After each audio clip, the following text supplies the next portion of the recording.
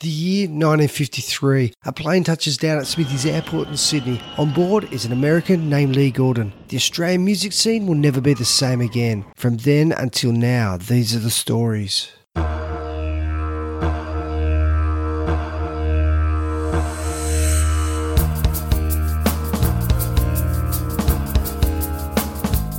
Hey my friends, I've got something to tell you.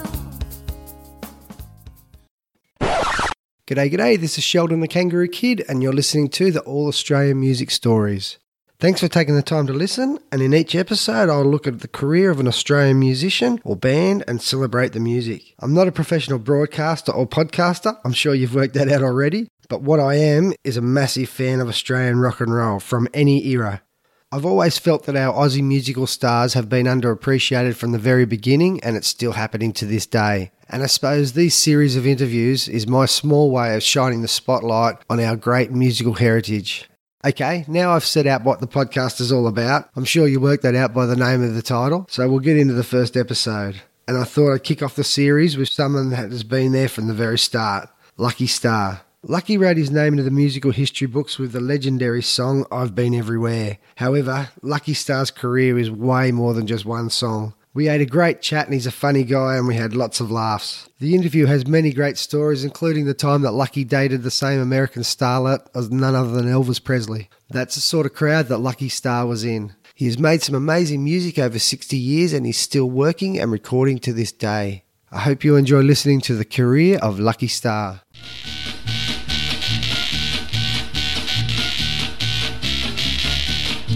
Well, I got great big blisters on my bloodshot eyes from looking at that long-legged female overhead. What she does simply walking down the sidewalk of the city makes me think about some stray cat getting fed.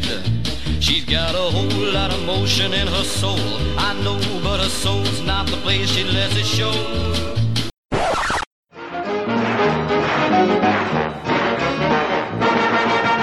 See me gal with the diamond ring. She know how to shake that thing all right. Hey, hey. Well, right now. Yeah. I've traveled every road in this hill land, 'cause I've been everywhere, man. I've been everywhere, man. Across the deserts bare, man. I've breathed the mountain air, man. I've traveled, I've had my share, man. I've been everywhere. Been to Tullamore, Seymour, Lismore, Mooloolaba, Nambour, Rochester, Kilmore, Marillaba, Birdsville, Emmaville, Wallaville, Connemara, Connemara, Strathround, Proserpine, Alladala, Darwin, Gingin, Lillaquen, Macdilla, Wallamilla, Bougainville, Cumberland, Ramakiller. I've been everywhere, man. I've been everywhere, man.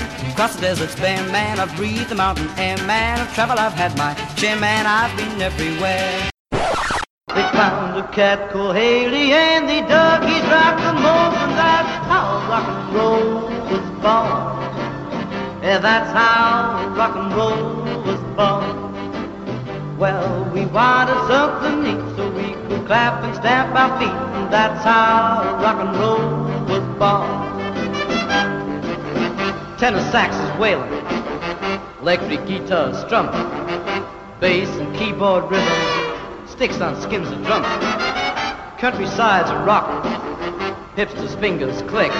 Squares who don't dig it must be cotton picking chicken. That's how rock and roll was born.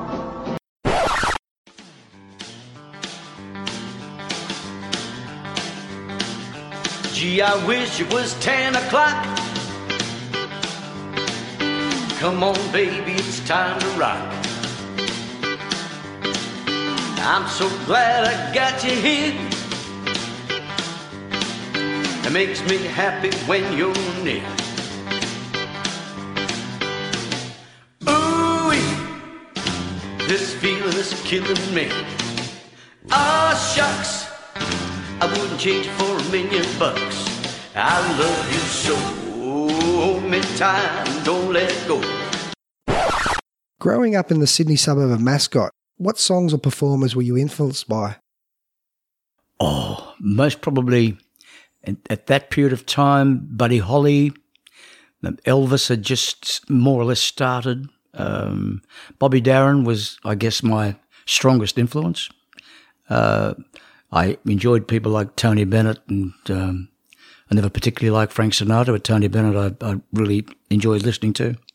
But I styled myself after Bobby Darin, if any, I would say. More of the crooner, the smooth crooner type, rock and roll crooner rather than the rocker. I was never a real heavy rocker. There were plenty of people doing that, the Johnny Devlins and the Digger Revell and people like that. I just I tried to sing more musical songs. Yeah. Your first band was the Heperays. How did the name change from Les Morrison to Les Starr come about? Oh, well, back then, we're talking the late 50s, early 60s, there was a lot of young people trying to get a start in show business.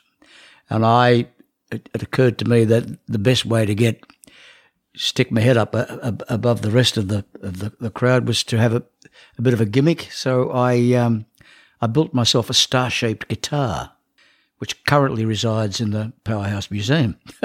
So you built that yourself? I did, yeah, with the help of my drummer mate's dad, who was a cabinet maker. He helped me with it. And so you cut the star out of the body of the guitar? Sure did, yep. And I bought an old Levin guitar from J. Stanley Johnson's, which was the music shop in town. And I got Owen's dad to fit the neck into that body, and then fitted some strings to it and a pickup, and so that became my symbol.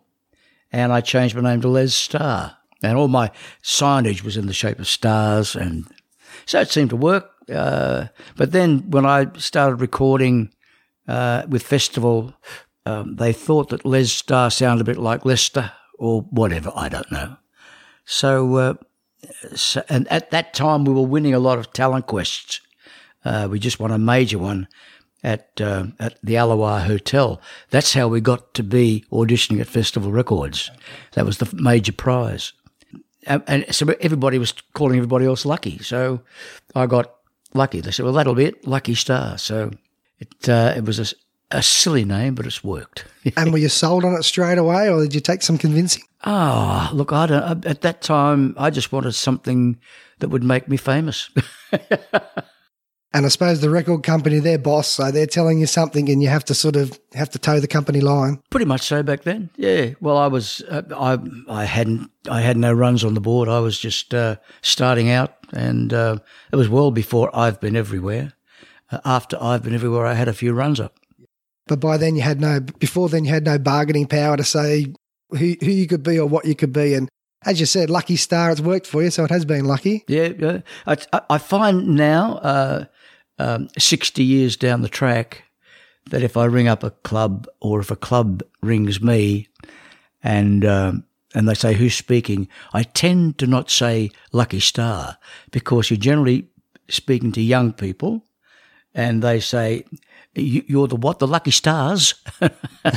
So I just say, it's Les Starr. Okay, yeah. So apart from you calling yourself Les, who else in the last 60 years has called you Les? Generally family. Lately, now more and more people are calling me Les. Yeah, it doesn't bother me either way. That's my name. It was my dad's name. Yeah.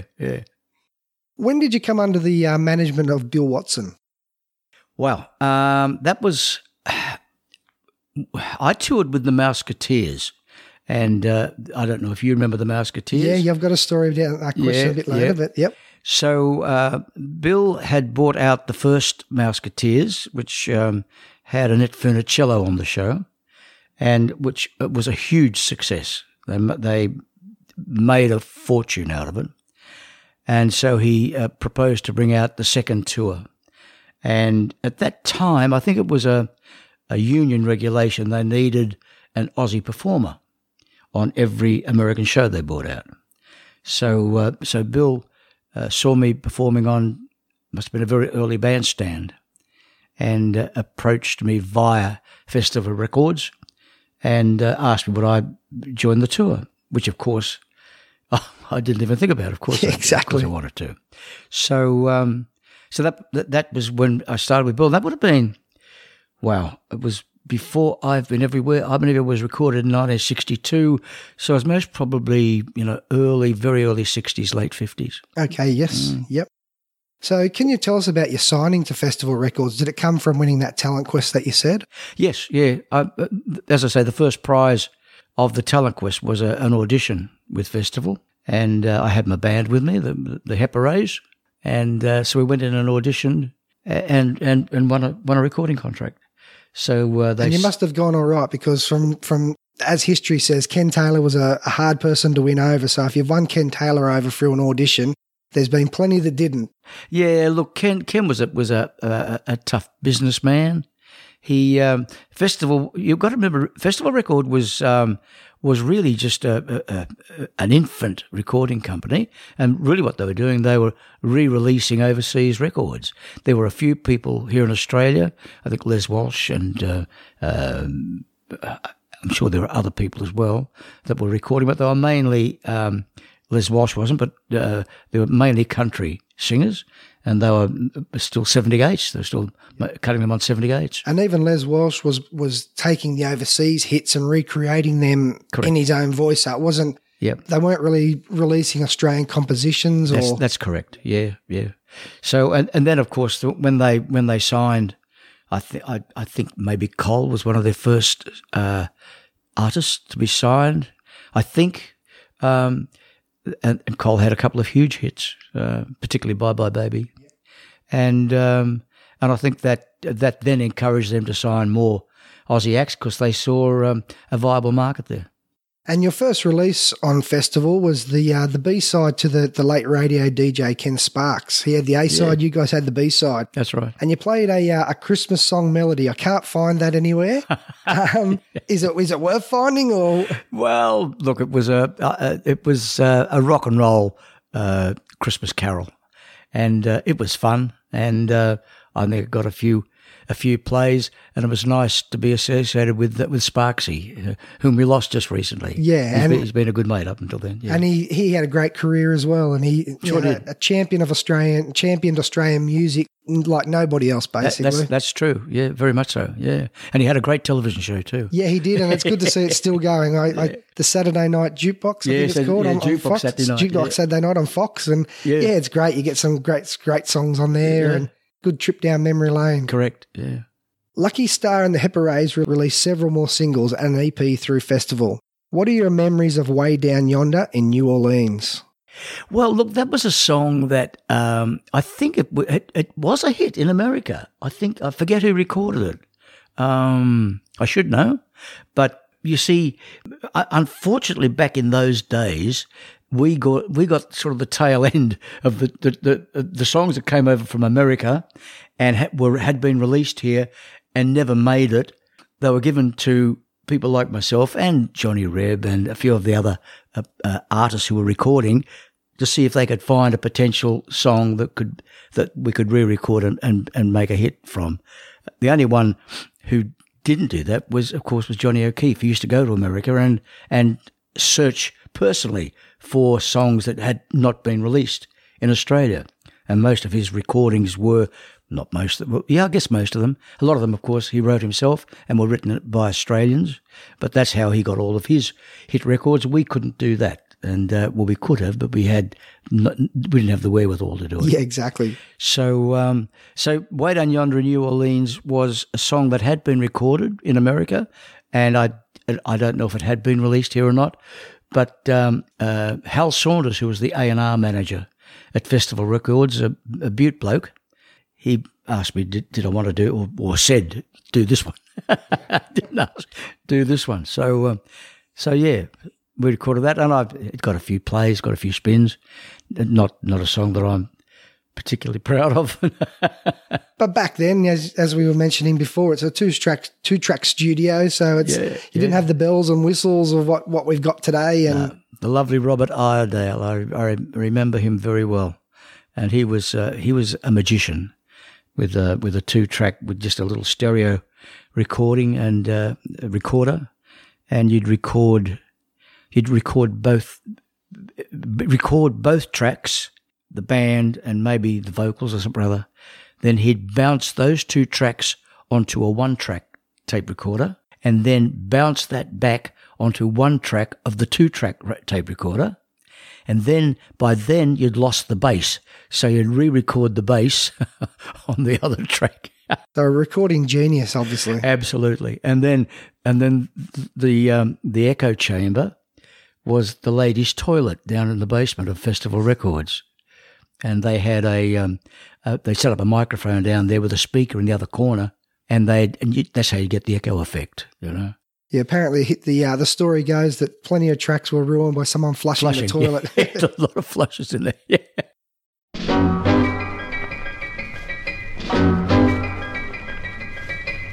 Way down yonder in New Orleans, in the land of dreamy scenes, there's a garden of Eden, that's what I mean. Turn out Creole babies with flashing eyes, softly whisper with tender sighs. Stop, but won't you give your lady fair a little smile? Why don't you stop? You bet your life you'll linger there a little while. There's a heaven right here with a beautiful scene, way down yonder in New Orleans. Yeah. Festival Records decide to promote you as a solo artist. How did the Heperays take this? Well, it wasn't so much that Festival decided to promote me as a solo artist. What happened, in fact, was that I recorded I've Been Everywhere. And we had a request from America for an American version from Big Top Records. I recorded the American version.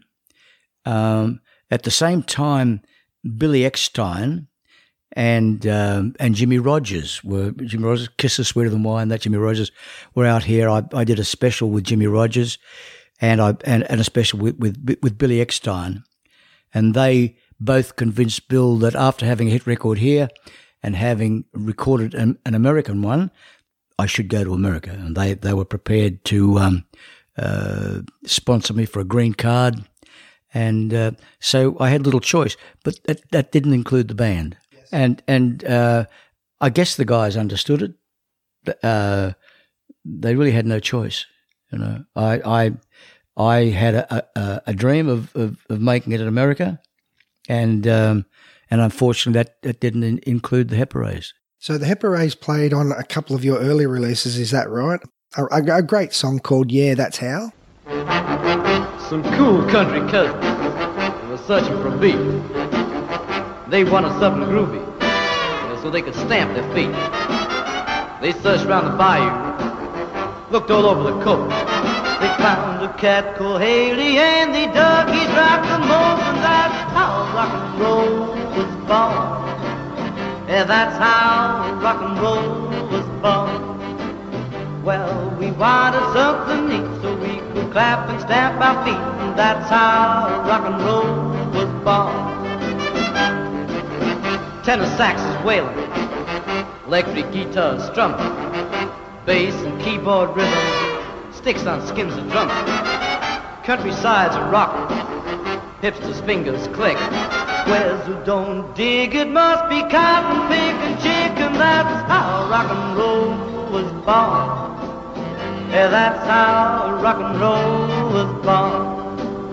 Well, we wanted something neat so we could clap and stamp our feet, and that's how rock and roll was born. Big beat across the country, the cats with solid hair. Started at the proms, then the message really hit. Great big squares in Boston, even Washington, D.C. From Lakeside Drive, Chicago, down to Memphis, Tennessee. And that's how rock and roll was born.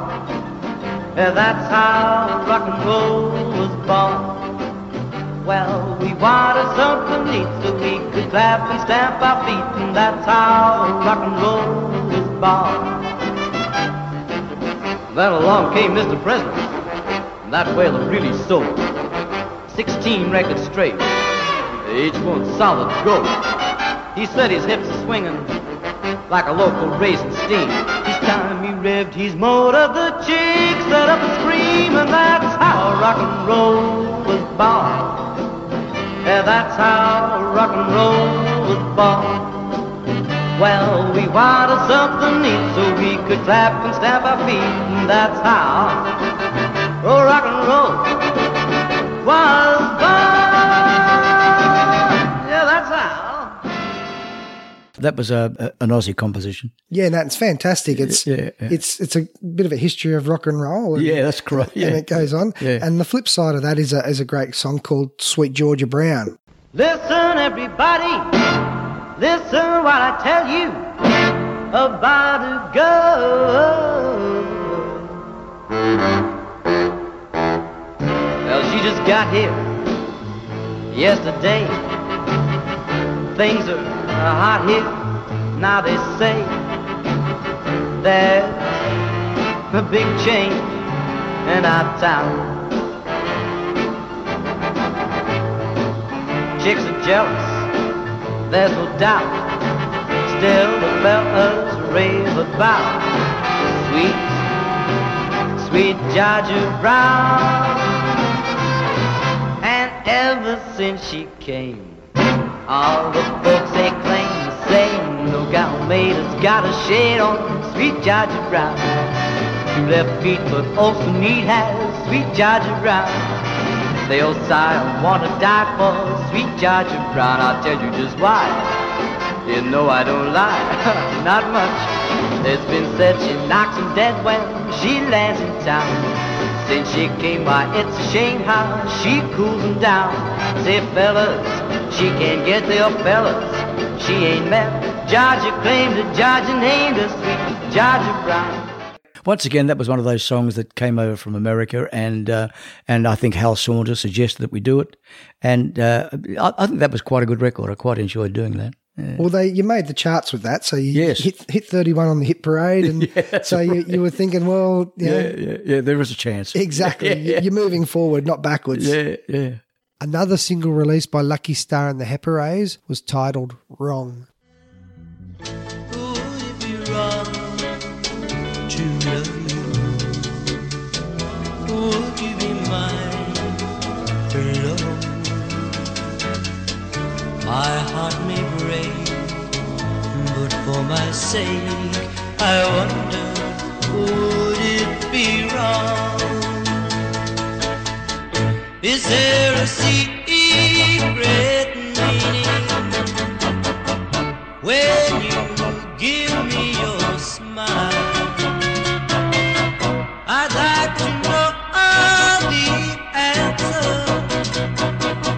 Have you been teasing all the while?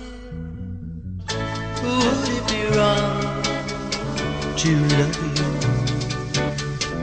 Could you be mine alone? My heart may break, but for my sake, I wonder, would it be wrong? I wonder, would it be wrong?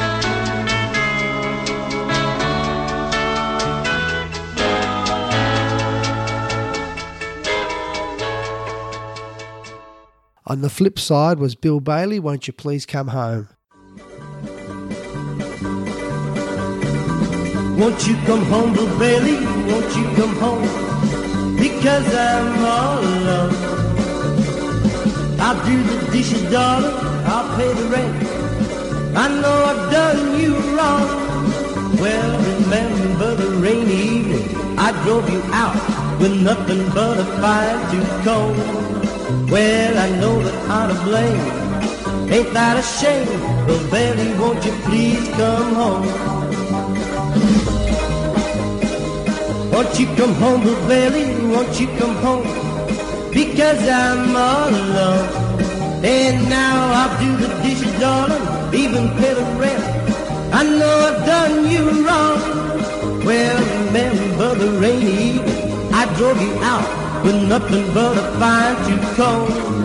Well, I know that I'm to blame. Oh, ain't that a shame? Bill Bailey, won't you please come home? Oh, I like that. You mentioned before you support the touring Walt Disney stars, the Mouseketeers, and the media goes into overdrive when it's announced you are dating one of the stars, Cheryl Holdridge. Was that a real romance, or was that something orchestrated by your manager, Bill Watson? Oh, no. I love Cheryl. She and I stayed good friends. I actually, my first trip to America, I went there pretty much basically to visit Cheryl, but I also picked up a contract to work the Nevada circuit as well, which was nice. I was there for 6 months. But Cheryl lived in a different world than I did. She, at the time, I think she was seeing Bobby Rydell, and she'd been dating Elvis. So that was totally outside. But you're in good company world. there. Yeah. But we stayed good mates up until she passed away about 4 or 5 years ago now. And we used to correspond, and we'd call each other for her birthdays and stuff. And she's a lovely lady. Yeah. So a lifelong friendship was formed Indeed. out of that tour. Indeed, yeah. Another single that you released in 1960 is Someone Else's Roses.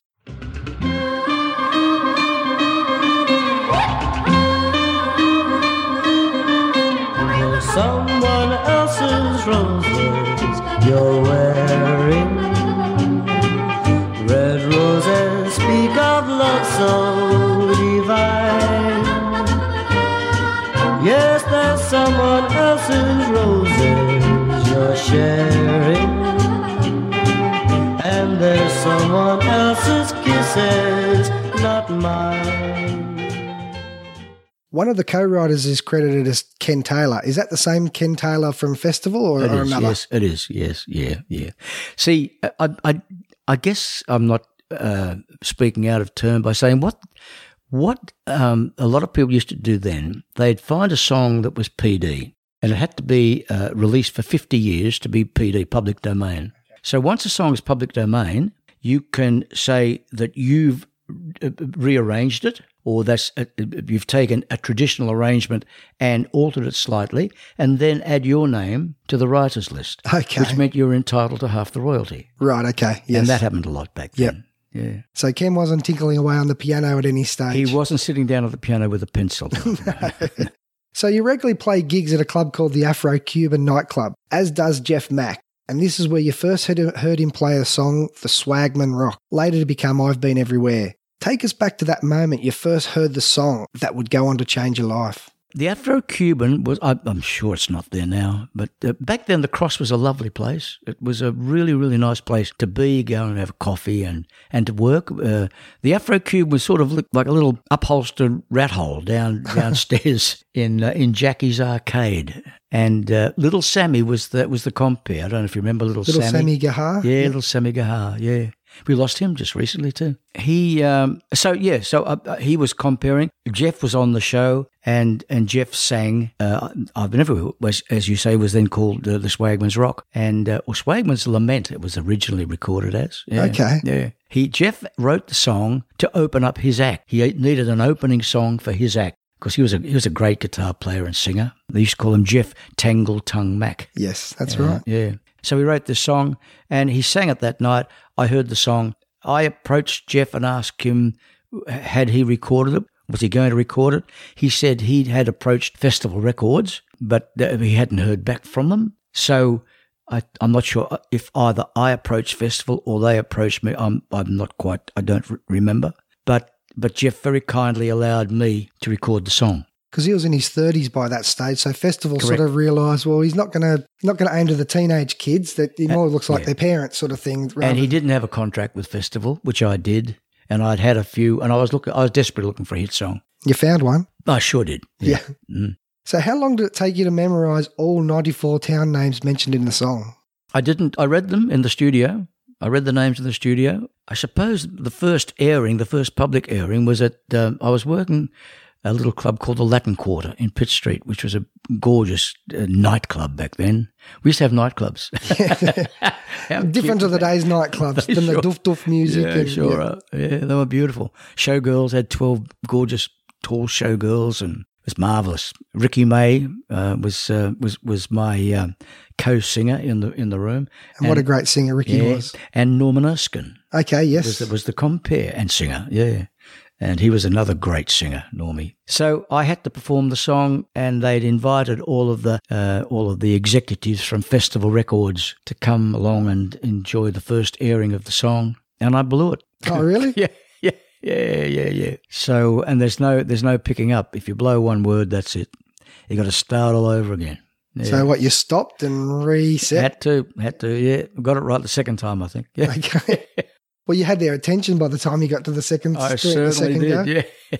When you're in the recording studio recording I've Been Everywhere, you said you read the words as you went along. Yep. How many takes did it take you to get it down? You're asking an impossible question to answer. Okay, yeah. Quite a few, I'm assuming. The hard part with I've Been Everywhere is holding your breath for 12 bars. That's the hard part. You got to sing Tullamore Seymour, this Mama Little Bar, Nambour, Maroochydore, Kill Mama Little Bar, and that takes 12 bars. So at the end of 12 bars, you're just about out of breath. So I remember I wasn't quite making it, and Bill Watson, my manager, was there with me, and he said, come on, we're going out. We went down to outside Festival Records, and he said, I want you to run up and down the street a few times to open your lungs up, which I did. It seemed to work. We got it down eventually. Fantastic.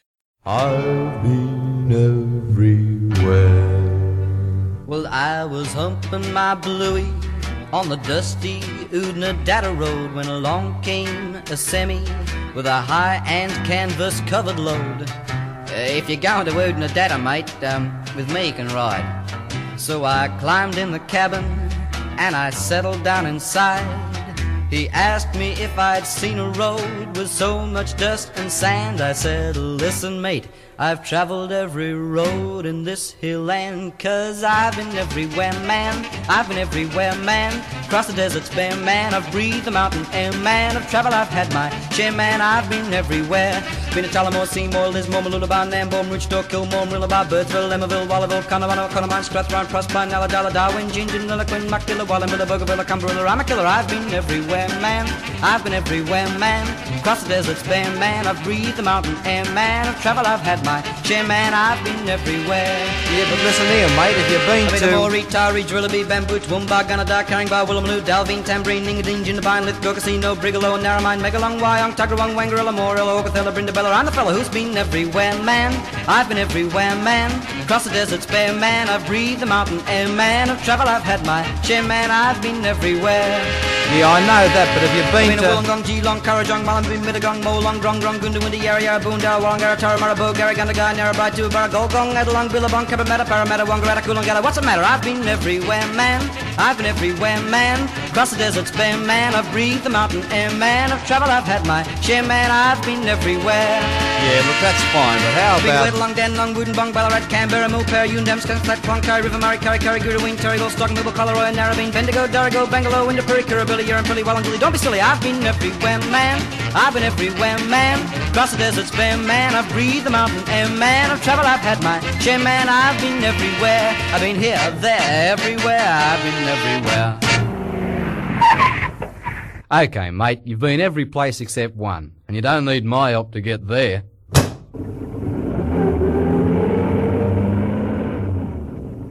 Of course, the song has massive success, one of the most recognisable Australian songs of all time. Did the radio stations get on board straight away, and how long before it became a hit? Yes, immediately. They, particularly people like Bob Rogers. Bob was marvellous. He ran a competition for anybody who could count the number of towns or name 10 of the towns in the song, Okay, stuff like that, you know. Bob pretty much got it off the ground to start with, and then once it got off the ground, everybody jumped on it. It didn't take long. I think it made number one in a matter of 4 or 5 weeks or something or other, and stayed on the charts for 13 weeks, I think. Yeah. 15 to be correct. 15, was it 15? Yeah. And it's funny how the DJs got on board, because going back a little bit to that Somebody Else's Roses, DJ Tony Withers lambasted that song for you, and you thought your career was done. That's right. Yeah. They had a show called Jukebox Jury back then, and a television show, and I went on that, and with that Somebody Else's Roses, and once again it got voted down very badly, and strangely enough, Cheryl in America got to hear about it, and she wrote a blistering letter, either a letter or it wouldn't have been email. I didn't have email back then. And that worked in my favour, you know. But Cheryl was just doing it because she was horrified that they'd given me a hard time. And and you said the adverse publicity, it worked. It made the charts. That's right, yeah. And again, what's it like memorizing all those place names? Like you finally got it down, but did you have to just sit there and read and constantly? Did you have a trick to get it down? Because I'm certain a million people have tried and still haven't got it. Look, I've mostly sung that song twice a week for the last 55 years or something, whatever it is, a long, long time. So you're on autopilot now? Pretty much so. Yeah. Yeah, as long as I get the first word of each verse, the first tone, the rest just tumbles out. Yeah. Yeah. And I always like at the end of it, you sort of you get to the last bit and you say, including insert town name here. Yeah. Has there been any times where you've actually thought you're in Edalong and you've said Edamanga? Or yes, many times, many times. Yeah, but then I say including and ask the audience to sing their town, which they do always. Yeah. So you've got your own little tricks to jog the memory. Yes. Yeah. So with the success of the Australian version of I've Been Everywhere, Jeff Mack then writes an American, New Zealand and UK versions of the song, which you record. Whose idea was it to record these international versions? Well, as I mentioned previously, the request came from America to do an American version. And we assumed that it could be a big hit in America and could have been my launch pad in the States as well. And then, of course, if we did an American version, it was only natural we'd do an English version and a New Zealand version. And so we recorded the American version and sent that off to America. I've traveled every road in this hill land, 'cause I've been everywhere, man. I've been everywhere, man. Across the deserts bare, man. I've breathed the mountain air, man. I've traveled, I've had my share, man. I've been everywhere. Been to Reno, Chicago, Fargo, Minnesota, Buffalo, Toronto, Winslow, Sarasota, Wichita, Tulsa, Ottawa, Oklahoma, Tampa, Panama, Mattawa, La Palma, Bangor, Baltimore, Salvador, Amarillo, Tuckerville, Barranquilla, Rampadillo, I'm a killer. I've been everywhere, man. I've been everywhere, man. Across the deserts bare, man. I've breathed the mountain air, man. I've traveled, I've had my share, man. I've been everywhere. Yeah, but listen here, bud. Have you been Boston, Charleston, Dayton, Louisiana, Washington, Houston, Kingston, Texarkana, Monterey, Faraday, Santa Fe, Tallapoosa, Glen Rock, Black Rock, Little Rock, Oskaloosa, Tennessee, Hennessy, Chicopee, Spirit Lake, Grand Lake, Devil's Lake, Crater Lake. For Pete's sake, I've been everywhere, man. I've been everywhere, man. Across the deserts bare, man. I've breathed the mountain air, man. I've traveled, I've had my share, man. I've been everywhere. Yeah, I'm hip, but have you been to Louisville, Nashville, Knoxville, Umberbeek, Chevronville, Jacksonville, Waterville, Costa Rica, Piscateville, Springfield, Bakersfield, Shreveport, Hackensack, Cadillac, Fond du Lac, Davenport, Idaho, Jellicoe, Pickle Crow, Argentina, Diamantina, Pasadena, Catalina, Pseudomina. I've been everywhere, man. I've been everywhere, man. Across the desert bare, man. I've breathed the mountain air, man. I've traveled, I've had my share, man. I've been everywhere. Yeah, that's great, but how about Been to Pittsburgh, Parkersburg, Gravelburg, Colorado, Ellensburg, Rexburg, Vicksburg, Eldorado, Larimore, Atmore, Haverstraw, Chattanooga, Chaska, Nebraska, Alaska, Opelika, Baraboo, Waterloo, Kalamazoo, Kansas City, Sioux City, Cedar City, Dodge City. What a pity. I've been everywhere, man.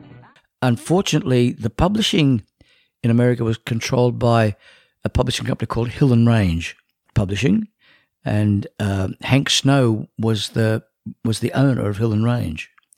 So he heard the song come in as what he would have considered a demo and held up the release of mine until he had recorded it, released his, and his made number one on the American country charts. And a massive hit. Yeah. And people say, that's really, really unfair. That's showbiz. Yeah, exactly. Exactly. And did you help Jeff write any of these versions? No. Look, in all fairness, I used to do the little interjections on the thing. I'd make them up. Jeff would ring me and say, I can't quite get this one to because it has to not only rhyme, but it has to have correct meter. The meter is most important with the song. It has to be da-da-la-da-little-la-da-la-da-da-dip-bop-ba-da-little-la. You can't skip. You can't deviate from that. Yep. So Jeff and I would discuss that a bit, but no, I can't claim any part of that marvellous song.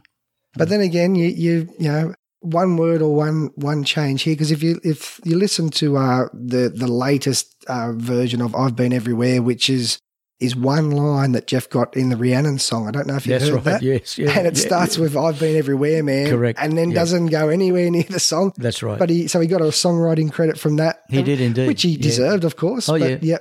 Yeah, no, Jeff, whom we lost just last year, Jeff was 95, and almost 95.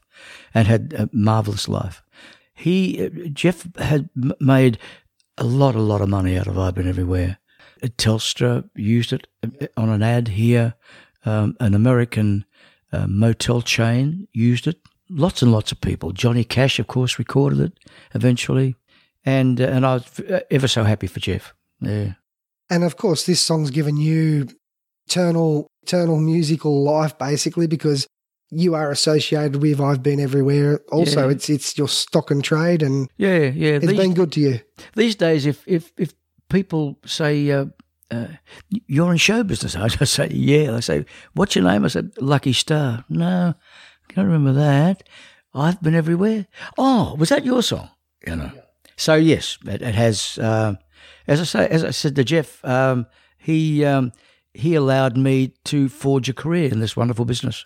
Yes, yeah, and you guys had a long association together, and Jeff was quoted as saying it took him 2 hours to write the Australian version. He was 2 hours early to a meeting. Yeah, sat down there, pulled out a map, and wrote probably the greatest song in Australian musical history. Yeah, equal to an AC/DC type song, or Silverchair or Midnight Oil, equal to any of these type songs. Yeah. How long did it take him to write these international versions? Was there a rush on to get this out? There was certainly a rush for the American one. That was needed immediately, because once the concept was out, they could have written something similar, because the concept was just somebody rattling off all these names, rhythmically, and almost like a chant. Jeff called it a chant. A lot of people call it what do they call it now? Well, it's probably called rap these days. Rap, that's it. Exactly. Hip hop rap. Yeah. I'm considered to be the oldest rapper in Australia. Well, it's true though. You listen to it, and there's, as I said, the new, everything changes now, and the kids today. I'm 45, but the kids today call it hip hop. Yes, and it's as close to hip hop in 1950 or 1962 as you're ever going to get. That's right. Yeah. So I love the UK version. Your Cockney accent at the start of the song. Yeah. How often did you practice that? Not too often. Not often enough, I don't think. It didn't do anything in England. It didn't? No. I've been everywhere. Well, I was peddling me bike on a narrow road near Brightling Sea when along came a lorry and pulled up alongside of me. Hey, chuck your bike up on the back, cock, and with me you can ride. So I climbed up in a cabin and I settled down inside. He told me of the towns he'd seen and bashed me ear for several miles. I said, here, knock it, cock. I've been to every town in these here isles, 'cause I've been everywhere, man. I've been everywhere, man. Never worry or care, man. I've never paid me fair, man. I've travelled, I've had me share, man. I've been everywhere. Been to Bradford, Guildford, Oxford, Little Hampton, Bedford, Chingford, Hereford, Wolverhampton, Shrewsbury, Canterbury, Aylesbury, Liverpool, Scunthorpe, Stanthorpe, Mablethorpe, Pontypool, Whitehall, Blackwall, Milton, North Devonport, Newport, Southport, Stockport. I'm a sport. I've been everywhere, man. I've been everywhere, man. Never worry or care, man. I've never paid me fair, man. I've travelled, I've had me share, man. I've been everywhere. Yeah, but listen here, cock, you've been to Farnborough, Edinburgh, Peterborough, Felixstowe, Middlesbrough, Lanesborough, Scarborough, Walthamstow, Blackburn, Lisburn, Bannockburn, Londonderry, Wicklow, Glasgow, Hounslow, Tipperary, Hampstead, Wanstead, Bumstead, Woodstock, Bass Rock, Belrock, Tilbury Dock. Watch, cock, I've been everywhere, man. I've been everywhere, man. Never worry or care, man. I never paid me fair, man. I've travelled, I've had me share, man. I've been everywhere. Yeah, that's fine, but how about been away with Yarmouth, Bournemouth, Huddersfield, Lewisham, Faversham, Petersham, Chesterfield, Southend, Marland, Landends, Birkenhead, Birmingham, Nottingham, Gillingham, Holyhead, Cambridge, Tonbridge, Knightsbridge, Broadstairs, Edgware, Rossware, Carstairs. Who cares? I've been everywhere, man. I've been everywhere, man. Never worry or care, man. I never paid me fair, man. I've travelled, I've had me share, man. I've been everywhere. Yeah, I bet you haven't been to been to Westminster, South, Mr. Gitter, Mr. Accrington, Eastbourne, Southbourne, Sittingbourne, Paddington, Bolton, Paddington, Stockton, Inverness, Renwick, Brunswick, Chiswick, Dungeness, Mansfield, Sheffield, Enfield, King's Cross, New Cross, Charing Cross, Banbury Cross, Dead Ross. I've been everywhere, man. I've been everywhere, man. Never worry or care, man. I never paid me fair, man. I've travelled, I've had me share, man. I've been everywhere. I've been here, there, everywhere. Oh, I've been everywhere. So did anyone pick the English version? Lonnie Donegan picked it up and had a hit with it. Okay, yep. And then the New Zealand version. How did you remember all those names? You must have written those ones down. That was the tough one. That was the hardest one to do. Yeah, words like Waikikamu cow and Warawapatiti and places like that. I've never attempted to sing that live. Well, I was hitching a ride on the windy Hokitika Road when along came a lorry with a high-end canvas-covered load. If you're going to Hokitika, Chief, With me you can ride. So I climbed in the cabin and I settled down inside. He asked me if I'd seen a road with so many crooked miles. I said, listen, Ehoa, I've traveled every road in these shaky isles. 'Cause I've been everywhere, man, I've been everywhere, man. Seen the geysers there, man, I've breathed the mountain air, man. I've traveled, I've had my share, man, I've been everywhere. Been a Hinamo, Wangaro, Acro, Motueka, Toro, Watero, Perongro, Koro, Rekari, Wakari, Mataka, Tika, Raka, Wangare, New Haka, Wanaka, Waka, Waka, Waraka, Mokino, Awakino, Mangakino, Rongatai, Matawai, Kawai, Maritai. I'm the guy who's been everywhere, man. I've been everywhere, man. Seen the geysers there, man. I've breathed the mountain air, man. I've traveled, I've had my share, man. I've been everywhere. Why, Corey, Hardy, you've been to Woodville, Lummersville, Daggerville, Legatuna, Helensville, Morrisville, Hunterville, Lutuna, Poot, Tiki, Pika, Greeky, Obitiki, White, Tanka, Pipariki, Tiki, Pika, Greeky, Hoki, and Timaru, Womaru, Tuckaroo, Tutaroo, Nui, Awanui, Wanganui, Taramanui. It's all hooey. I've been everywhere, man. I've been everywhere, man. Seen the geysers there, man. I've breathed the mountain air, man. I've traveled, I've had my share, man. I've been everywhere. That's plenty Katmai. What about Featherston, Palmerston, Wellington, Teomuda, Riverton, Hamilton, Picton, Ahina, Mora, Kuru, Rokuri, Canary, Mangatoro, Generota, Manipota, Curry, White, Taking Poo, Kaki, Taranaki, Tikawata, Road, Pata, Mata, Arabata. What's the matter? I've been everywhere, man. I've been everywhere, man. Seen the geysers there, man. I've breathed the mountain air, man. I've traveled, I've had my share, man. I've been everywhere. Hey, listen, Harry, you've not been to Reggae, Petty, Tour, Rotoroo, White, Power, Take, Witty, Cavity, Carapity, Kawaka, Party, Oki, Karami, Pekatu, White, Blue, White, Tabi, Maka, Tabi, Kukura, Nui, Tamuri, Warri, White, Caraway, Turn out, for now. You know now, I've been everywhere, man. I've been everywhere, man. Seen the geysers there, man. I've breathed the mountain air, man. I've traveled, I've had my share, man. I've been everywhere. I've been here, there, everywhere. I've been everywhere. And what about the English version? Have you ever sung that live? No. I used to do the American version when I worked the Nevada circuit in America, which I did for 5 years, and I'd do both versions. But I don't think I'd remember the American version now because it's so long since I've sung it. And I'd hate to try and remember it because I'd most probably stuff up the Australian one. Some of the biggest names in country music, such as Johnny Cash, Glenn Campbell and Willie Nelson, have recorded the song. Can you believe that song that you first heard at the Afro-Cuban Club has had such an impact on your life and it's had a life of its own? No, of course not. No, but I knew it was a good song. I knew it was a challenge to record. I loved Danny Kaye as a kid. Remember Danny Kaye? You remember Danny Kaye? I know the name, yes. Yeah. Yep. Danny Kaye used to do fast word stuff in movies. He's a great actor as well. Whisking through the whispering woods on a wild Romany pony with a yak, yak, yak, and a yak, cedrak, and a yak, cedrak, cedroni rides the gypsy, the gypsy, the gypsy, the gypsy. And I saw I've Been Everywhere as that kind of a song, as a tongue tangler. Yeah. And, but no, there's no way in the world you could foresee what the song actually became. I'm surprised to hear that Glenn Campbell recorded it. Did he? Well, he's recorded. Well, I've got a live version that I'll play. Yeah. And he's doing it with Johnny Cash, and it's quite funny because Johnny Cash is interjecting over the top of him, trying to mess him up, and he messes it up. So we'll go into that now. It goes up through Arkansas. You enjoy doing the movies? Yeah. It was a lot of fun, John. It really was. I think the films and the TV probably beat hitting the road every day for one-night stands, don't they? Well, they do, John. But I tell you, it's fun to go out on the road and play before a live audience. It really is. But you've probably played before a lot more of them than I have. Well, I don't know. I've been a lot of places. I have to. Go back to a lot of them, too, I guess. Some places they'll let I've been everywhere, man. I've been everywhere, man. Across the desert fair, man. I've breathed the mountain air, man. Travel, I've had my share, man. I've been everywhere. Reno, Chicago, Fargo, Minnesota, Buffalo, Toronto, Winslow, Saratoga, Wichita, Mobile, Charlotte, Baltimore, Salvador. Hey, I'm over here to Arizona.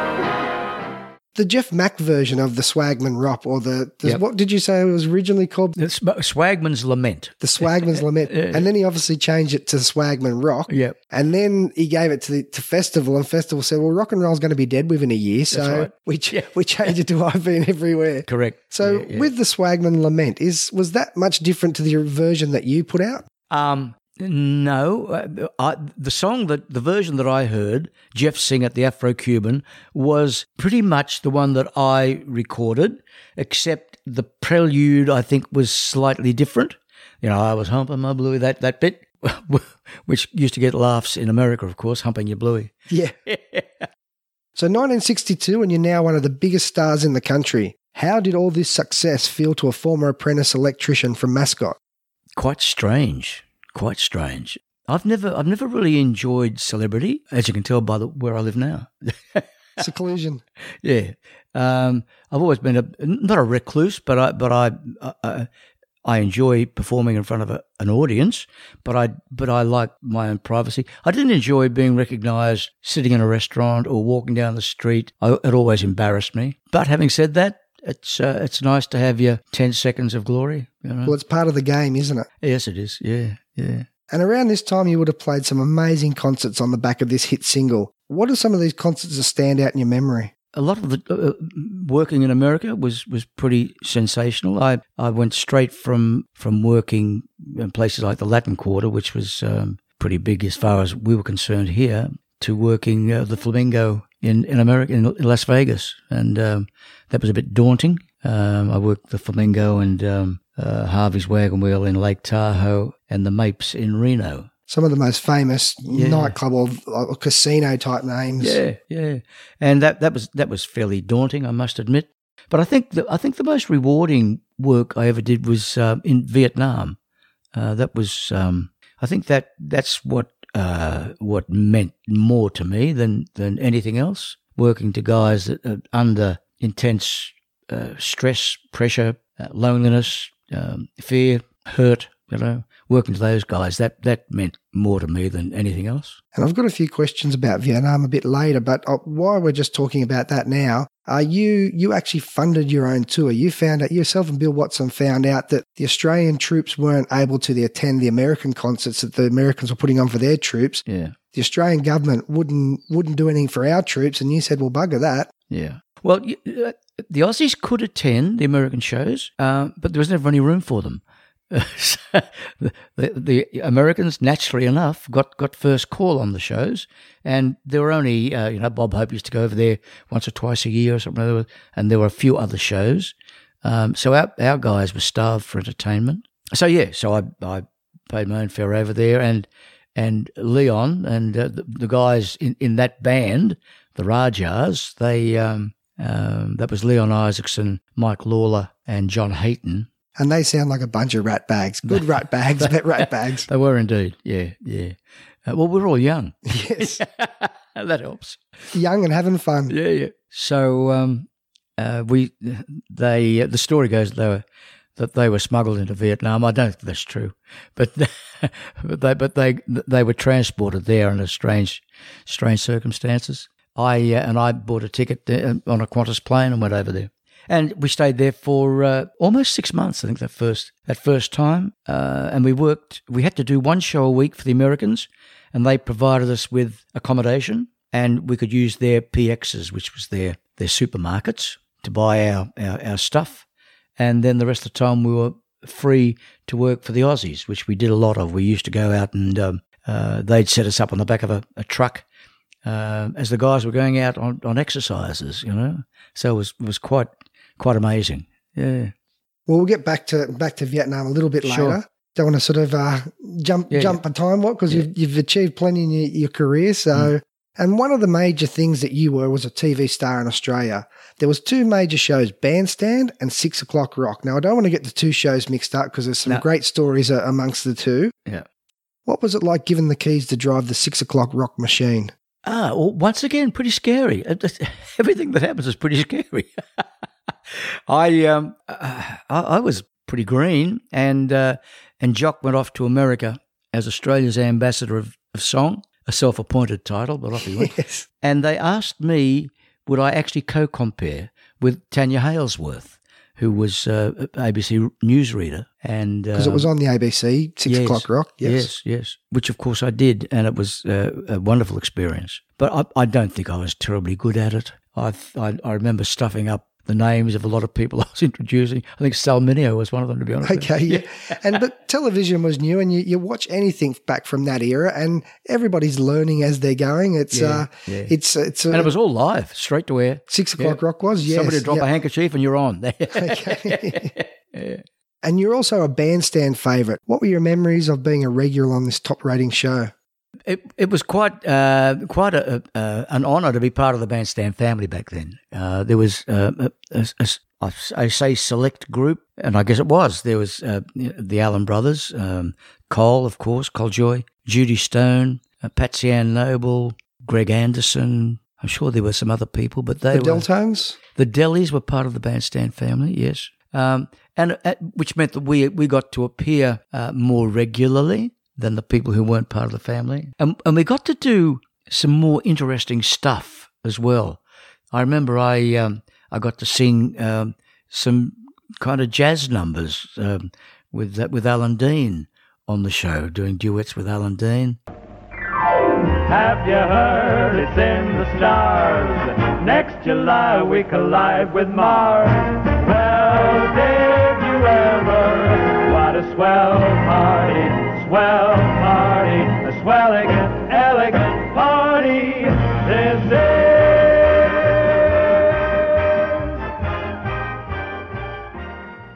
And I did some dance routines.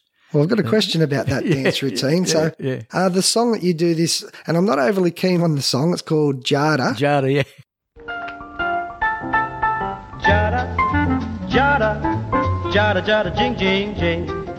Jada, Jada, Jada, Jada, jing, jing, jing. It's a very simple little melody.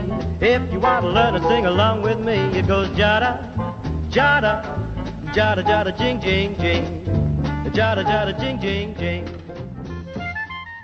But what did impress me was the dance routine you performed with Shirley Reagan. You may not have challenged Fred Astaire, but you had dance moves. Being a singer-songwriter, how hard was it to step out from behind the mic stand and do a choreographed dance routine? That's the only time I ever did it. Okay, and it's on YouTube, so anyone want to have a look, right. It's there. Yeah. And you don't miss a step, you do well. Yeah, but you'll notice at the end I'm the most grateful man in the world.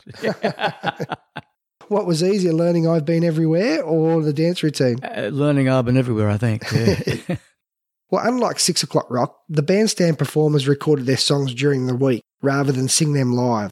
And I feel some of your recordings from this show are equal or superior to some of the singles that were released by Festival. Here are some of my favourites from this time. Wings of a Dove, backed by the Deltones. When evil comes, the body grows weak. The spirit grows strong. When these things beset us, He doesn't forget us. He sends down His love, on the wings of a dove. On the wings of a snow white dove. He sent His pure, sweet love, a sign from above, on the wings of a dove. And a very Bobby Darin type style, that's how it went.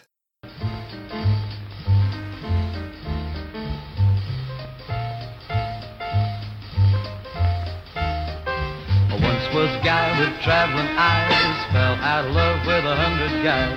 Once was a guy who swore he'd get her, swore on the very day he met her. She was a gal, she was a groove, but she had to be on the move. The more she strained, the more he tried to hold her harder and keep her tight. Would not let her get out of sight. Watched her day and watched her night, and that's how it went, alright, alright. That's how it went, alright, alright. That's how it went, alright, alright. That's how it went, alright. We were very lucky to have a fantastic band, an orchestra. Sometimes they spared no expense on booking musicians. Beatles Young was the guy who led the band, Bob Beatles Young, and he was a great musician, and he used to do most of the arrangements as well. And so we were allowed to, I think it was mainly done in ATA, which is Cole Joy's recording studio. We were able to go on there and redo the vocals, if much better than only getting one shot straight to air. You again teamed up with Jeff Mack after the success of I've Been Everywhere and recorded June in Junee. I did. And that was, we mounted a tour after the release of June in Junee, which had reasonable success on radio. And we ran a competition to find June in Junee. And I don't know if your listeners know the song, but it was, I gotta meet June in Junee, gotta make a journey to Junee. In Lightning Ridge, I met a midge called Midge, an opal she gave to me. So it was all about different girls in different towns throughout Australia.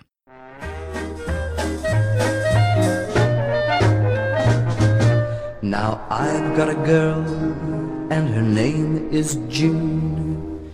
She lives down south in Junee, and we're gonna get married in the month of June. I guess it all sounds kind of loony,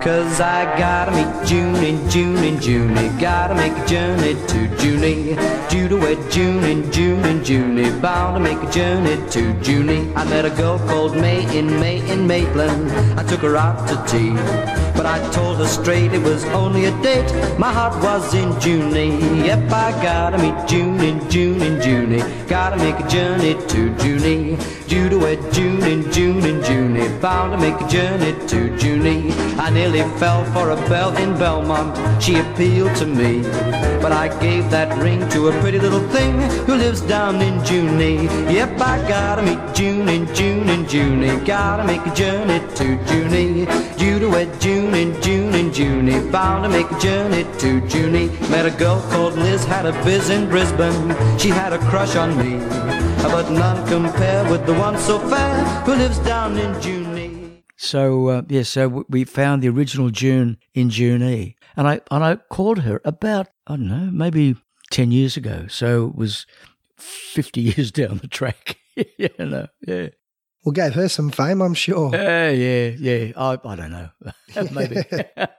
And on the B-side was a song you had written, I Love You So. 'Cause with that long blonde hair and those eyes of blue, I'd give anything to be with you. So let me hug you and kiss you. I love you so, let me tell you now, I love you so. Tell the people that I love you so. Sing it again, I love you so. You also wrote Cuddle Closer. Come on, cuddle up real close tonight. Oh, well, squeeze me, baby, with all of your might. A little loving isn't much to ask at all. So come and cuddle closer, let's have a ball. And you also wrote songs for other people, and one of note was Patsy Ann Noble. As a songwriter, were you often writing, and what was your process of writing songs? I think I was a rotten songwriter. I'd rather sing songs that were written by good songwriters. Okay. But again, you have a talent that a lot of people can't write even rotten songs. So to even write a rotten song is something. I'm just halfway through my latest CD, and I've recorded one of my son's songs on it. My son now lives in Nashville. Craig, yes. Yeah, Craig, and he's a great songwriter. And I've just recorded one of his songs called Your Voice, and I'm looking forward to, I haven't heard the finished job yet, but I'm looking forward to hearing it. When can I see you? When are you free? We both got 1,000 different places to be. Let's pencil in a night that's just you and me. 'Cause your arms are my favorite place. Your lips are my favorite taste. Your heart is my saving grace when I need to be found. But your voice is my favorite sound.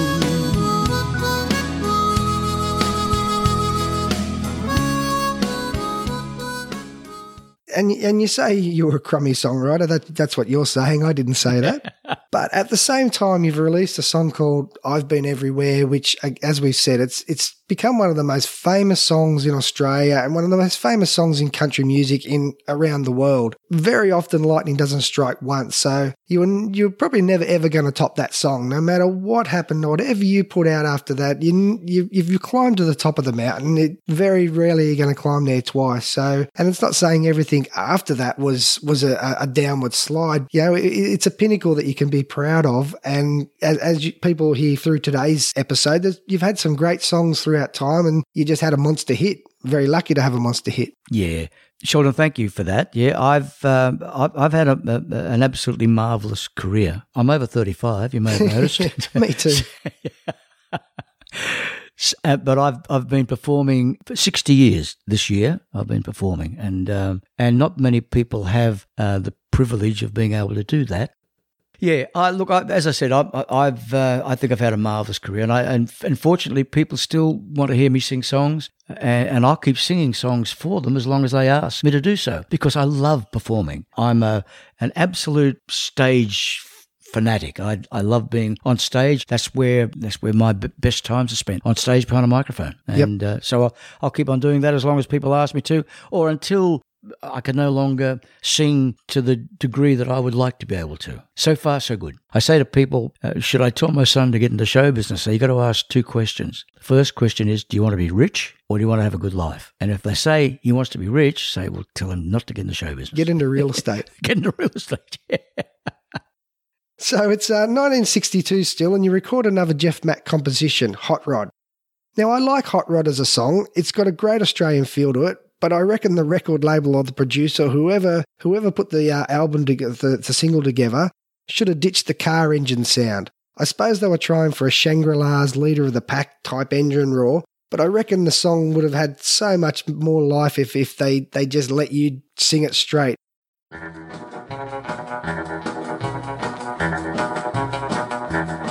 I bought a 34 Ford and I painted it red. I ripped off the muffler and I shaved off the head. Added dual carburetors, I went for a ride. That rod was so hot, I bloomin' near fried. Hot Rod they call me, Hot Rod they said. Hot Rod they call me, burning up the road ahead. I took her for a run on Highway 31. I found a straight stretch and I gave her the gun. 80 in second, I whipped her into top, then had a game of chicken with a motorbike cop. Hot Rod they call me, Hot Rod they said. Hot Rod they call me, burning up the road ahead.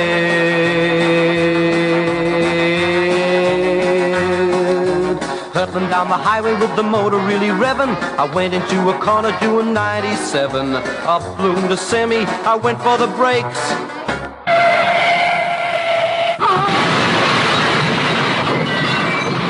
That's all that it takes. Hot Rod they call me, Hot Rod they said. Hot Rod they call me, burning up the road ahead.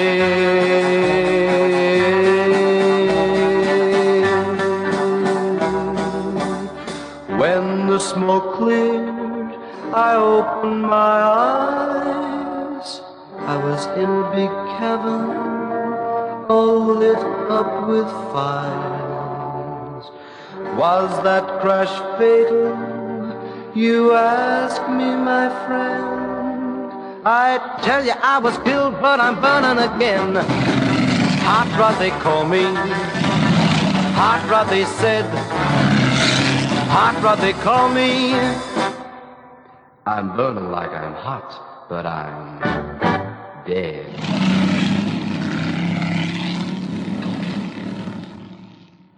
Did you ever sing this song live? No. And the reason we had the Hot Rod sound is because the song was called Hot Rod, so they wanted an engine sound, but radio refused to play it because they said it was encouraging kids to speed. I thought totally the opposite. Yeah, I never got that. At the end, the guy came to a very sticky end, you know. But anyway, that was that was a total failure. But again, it's another song where, as I said, we've just listened to it, and it's another song that it's got life. Yeah. And again, you and Jeff Mack obviously had some sort of connection there that you worked well professionally. Oh yeah. Jeff was full of ideas, absolutely full of ideas. I tell you what, just about 4 years ago now, the people who live on the old Hume Highway, which of course is bypassed now by the freeway, so they formed a committee and they wanted to promote the old Hume Highway so that people would start maybe driving back through Holbrook and Gundagai and those lovely towns along the old Hume Highway as they do on Route 66 in America. People, I mean, you can bypass Route 66, but people choose to go into those lovely towns along the way. So they asked me would I re-record I've Been Everywhere, not for general release, just to promote the Hume Highway. So I immediately rang Jeff. Now at this time, Jeff would have been 92, I guess. Yeah. So Jeff got stuck into it and came up with the old Hume Highway. Yeah. Well, we'll have a listen to that now. Well, I was cruising along the old Hume Highway, just wondering where to go, when a couple of travellers pulled me over and asked me did I know of any towns or cities on this old historic run where they could stop and stay a while and maybe have some fun. I said, jump up in the wagon, folks, I'm gonna make your day, and I'll show you some of the wonders on the good old Hume Highway, 'cause we're going everywhere, man, going everywhere, man. This road will get us there, man, without a worry or care, man. Lots of fun to share, man, on this old Hume Highway. We're going to Albury, Elmerton, Alpine, Coolac, Berrima, Benalla, Varnawalka, Razorback, Menangle, Maroolin, Ballangata, Bargo, Warwick Farm, Wilby, Mugama, Calcalo, yes, Yaguna, Yandera, Seymour, Coolmore, Tarmore, Magalore, lots more. Going everywhere, man, we're going everywhere, man. This road will get us there, man, without a worry or care, man. Lots of fun to share, man, on this old Hume Highway. Yeah, but if you're going to we're going to Tarcutta, Tauranga, Barlowtown, Carramar, Longwood, Camden, Picton, Braemar, Euroa, Narellan, Springhurst, Holbrook, Bookham, Wodonga, Edamura, Teller, Wangaratta, Mingay, Winton, Chiltern, Coburg, Goulburn, Craigieburn, Lost Alone. Going everywhere, man, we're going everywhere, man. This road will get us there, man, without a worry or care, man. Lots of fun to share, man, on this old Hume Highway. So yeah, there's the Hume Highway road specific version of the song that you came up with. But I reckon they say I've Been Everywhere has been recorded by more than 130 recording artists. That's bona fide recording artists over its time. Countless people who've never got a recording contract have sung it also. Now, I don't know if this has happened before, but you've even covered yourself. And of course, there's the international versions that we've talked about. And then we just heard there the Hume Highway version, but you also did a duo with the legendary Aussie Frankie Davidson. So you've actually covered yourself several times. Yeah. It's like a Twilight Zone type thing. Yeah, Frankie's my lovely mate, and we decided that we'd do a version called We've Been Everywhere, which was Frank and I. And well, we'll take a listen to that now. Okay. We've been everywhere. We've been humping these blues now for over 30 years or more. From Darwin down to Adelaide, then overseas to every shore. Ask us, is there anywhere we ain't been in this place? Hey, listen, pal, the only spot we've missed is outer space. Don't reckon there's a place to sing that we ain't been inside. So settle back and lend an ear, we'll take you for a ride. 'Cause we've been everywhere, man. We've been everywhere, man. Across the deserts bare, man. We've breathed the mountain air, man. Of travel we've had our share, man. We've been everywhere.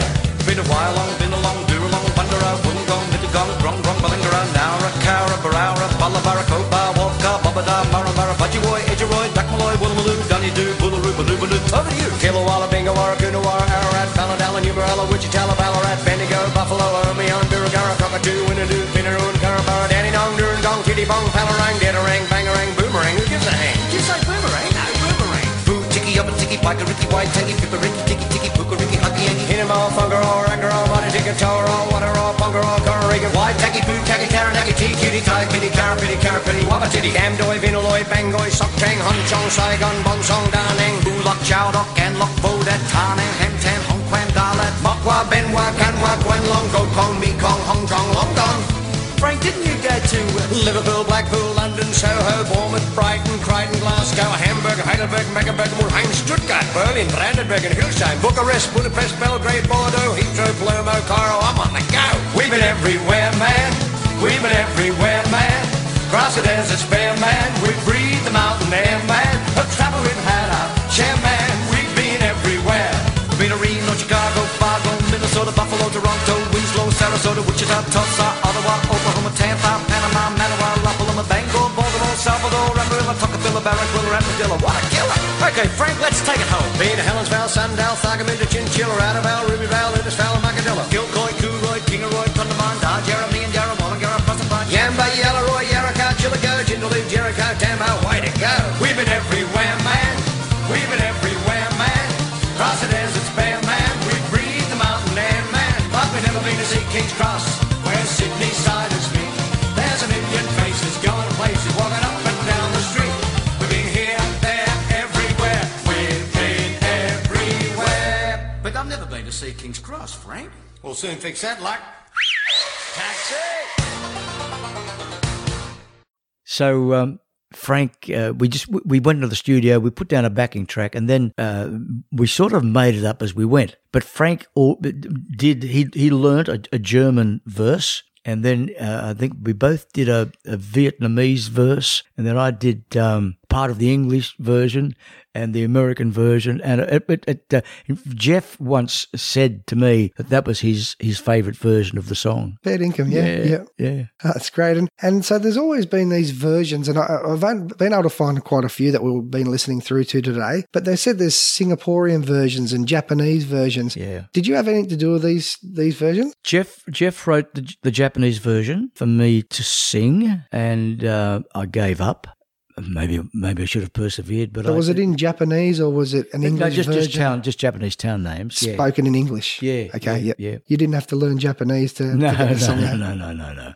And then he also wrote a Chinese version, which in fact I asked him to write. It was only just one verse in Chinese because I hosted a tour to China, and it was used to promote the tour, and that was good fun. So in Sydney, you become friends with the visiting American Billy Eckstine. One of the many hits of his was I Apologise.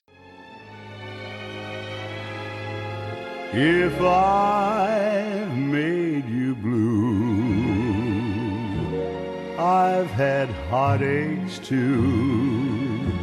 Now I beg of you, forgive me. From the bottom of my heart, dear, I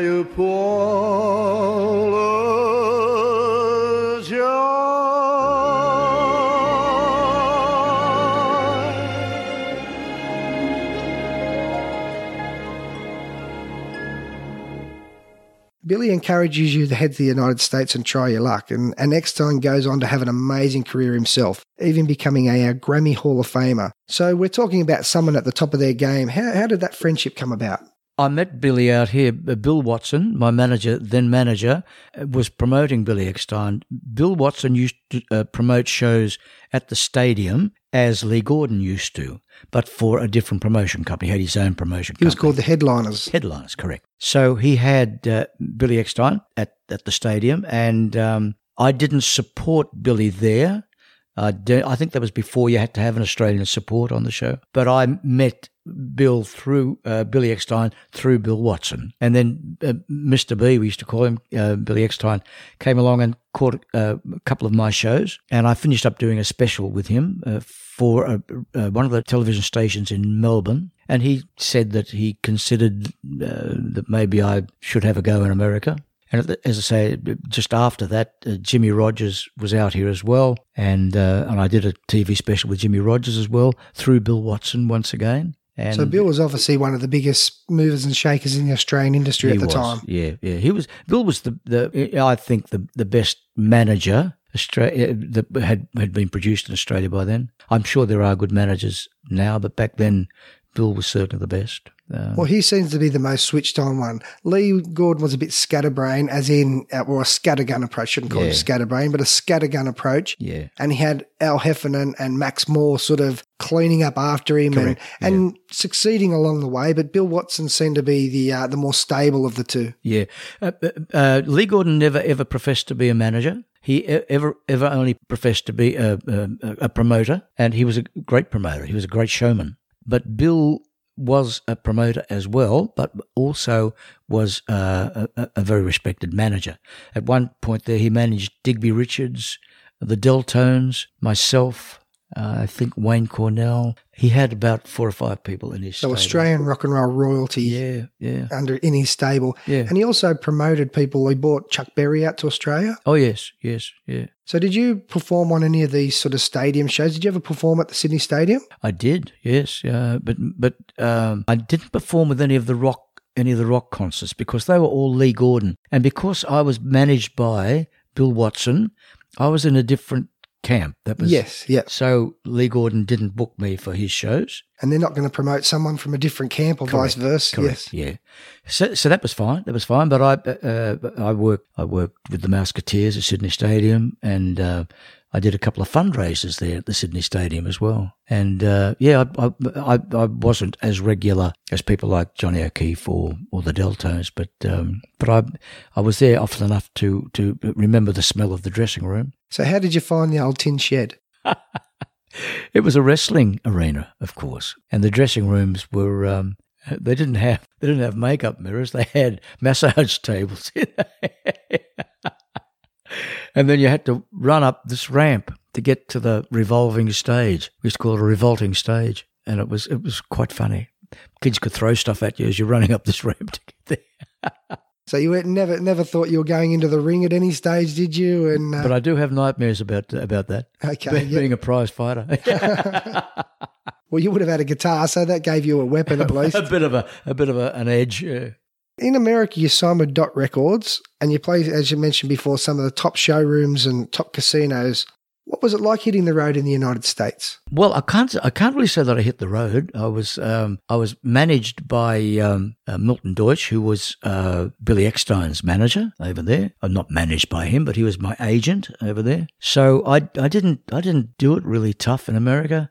I went straight into working the Nevada circuit, which was unbelievably great. You know, so I had to audition a band, but I used the same band all the time, and I do the circuit for 3 months, which I do a month in Vegas, a month in Reno, a month in Lake Tahoe, and then I come back and live in LA for 3 months. I'd stay there for 6 months each time and record. I was recording with Dot Records, and my producer at Dot Records was Jimmy Rogers. Okay, he used to produce my records for me, and I also had the Jordanaires backing me on one of my records with Jimmy Rogers. So, and of course the Jordanaires were the Elvis Presley. Exactly. Yeah. So it was pretty exciting stuff. Oh, certainly. And this is coming on the back of the success that you've had in Australia. So you must have felt on top of the world. I did. I was 25 and king of the world. Yeah. One of your releases on Dot Records is Poor Little Jimmy Brown.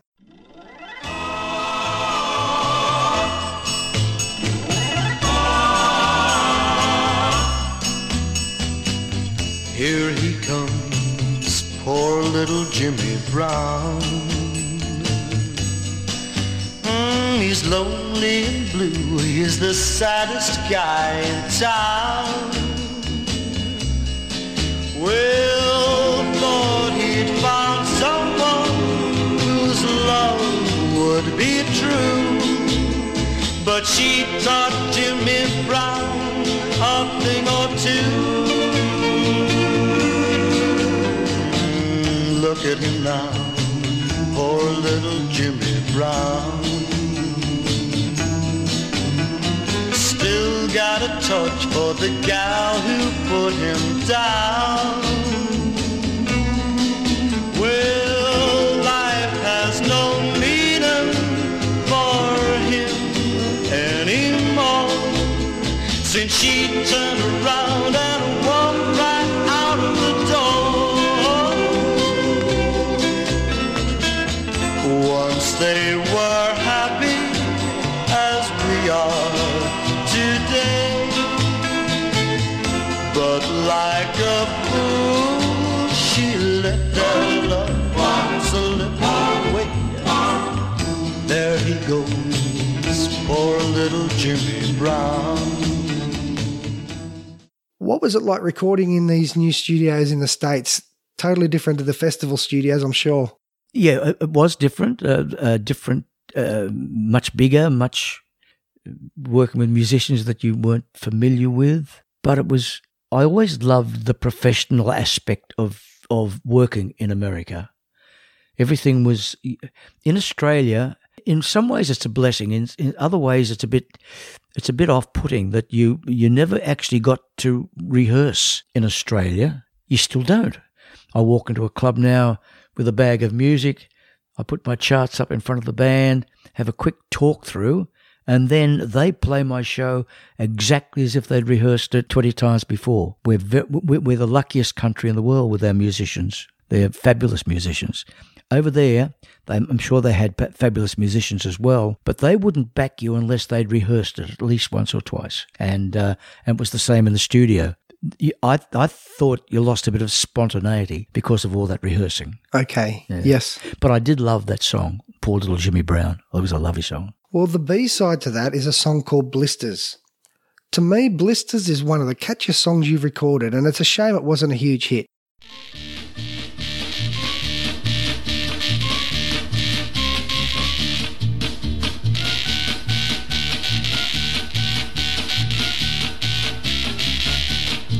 Well, I got great big blisters on my bloodshot eyes from looking at that long-legged female overhead. What she does simply walking down the sidewalk of the city makes me think about some stray cat getting fed. She's got a whole lot of motion in her soul, I know, but her soul's not the place she lets it show. Oh, yeah. She kinda moves me, whoa yeah. She got emotion, whoa yeah. She gonna get me, whoa yeah. She gonna hurt me, oh yeah. Oh, yeah. She gonna tear my soul apart and put big blisters on my heart. What a mighty, mighty crazy way to go.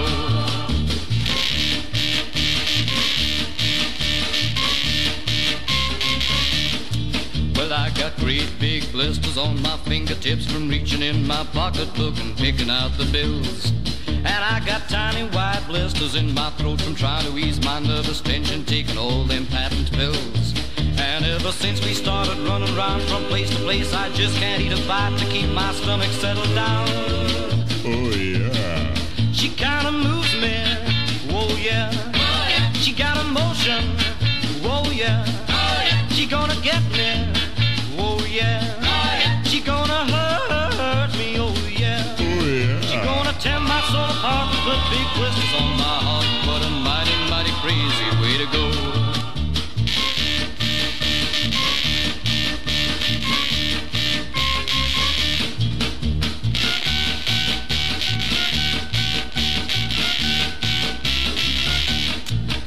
Ever since we started running around from place to place, I just can't eat a bite and keep my stomach settled down.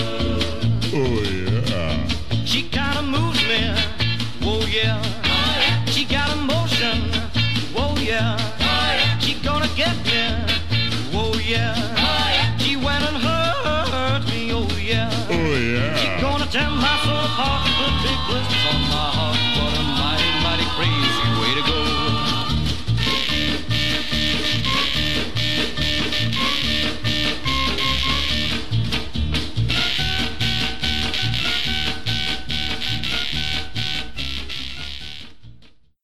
What's your thoughts on that song? I think it's a great song. I think that record was one of the best things I ever did, I believe. So Jimmy Rogers produced them. Thurl Ravenscroft from the backing band, backing group, he was the voice, the deep voice on Blisters. Okay, yes, the American version of Pee Wee. Yeah. And yeah, I think it was a great record. I thought it should have charted in America. But who am I? Yeah, exactly. But again, it's a song that now has its another life through YouTube and it lives on and podcasts like this. So it's certainly not lost to the history books. It's got a life. Yeah. Another release of yours around this time was the flamenco ballad "The Three Trees." Did you record "The Three Trees" in the USA? No, that was recorded here in Australia, and it's a beautiful, beautiful song. It did get some airplay in America for somehow or other. I don't know. I never sent it to America. I don't think the recording company. They may have. It was recorded with Festival, but it was a gorgeous song, and it's the story of Easter. I should sing it again at Easter time each year. But so you don't? No, I should.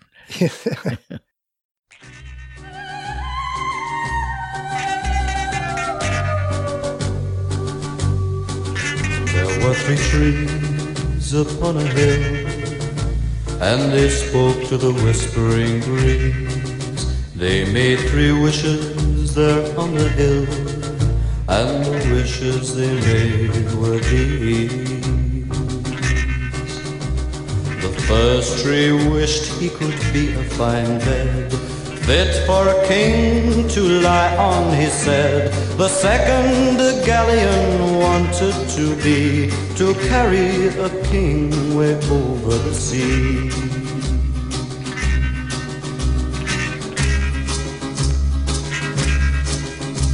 I am what I am, and I be what I be. That's how it is, so said the third tree. I have only one wish that I would wish on, and that's to be remembered long after I'm gone.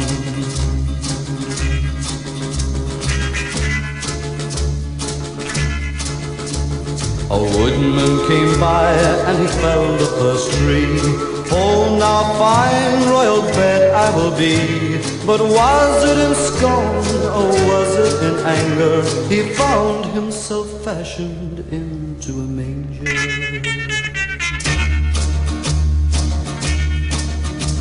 The second tree groaned as he fell to the ground.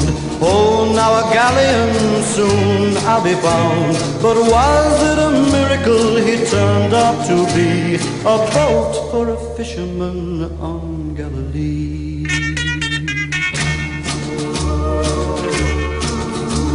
The third tree was left, he was left all alone. Still he remained, was still growing on, till with branches a twist and twigs all a toss, he found himself fashioned into a grass. Though he was rough-hewn, it was his destiny to be the sign for all men to see. And the wind from the valley kept murmuring on, you will be remembered long after you're gone. One of your strengths was your versatility as a performer. However, I get the feeling that this also confused the record label bosses who didn't really know how to market you properly at the time, or what songs to release and in what genre. There's not too many performers that can put out a song like Three Trees and then their next release is, yeah, how you going, mate? Yeah. Well, at least they were all Aussie comps, and I like to think that that before it became trendy to release good Aussie material with Aussie sounding diction and pronunciations, you know, I was doing it with How You Going, Mate. Now if you're born in Aussie, you've an accent, ain't it great? From Perth right up to Darwin, understood in every state. So if you drop your G's and H's, don't start feeling sore.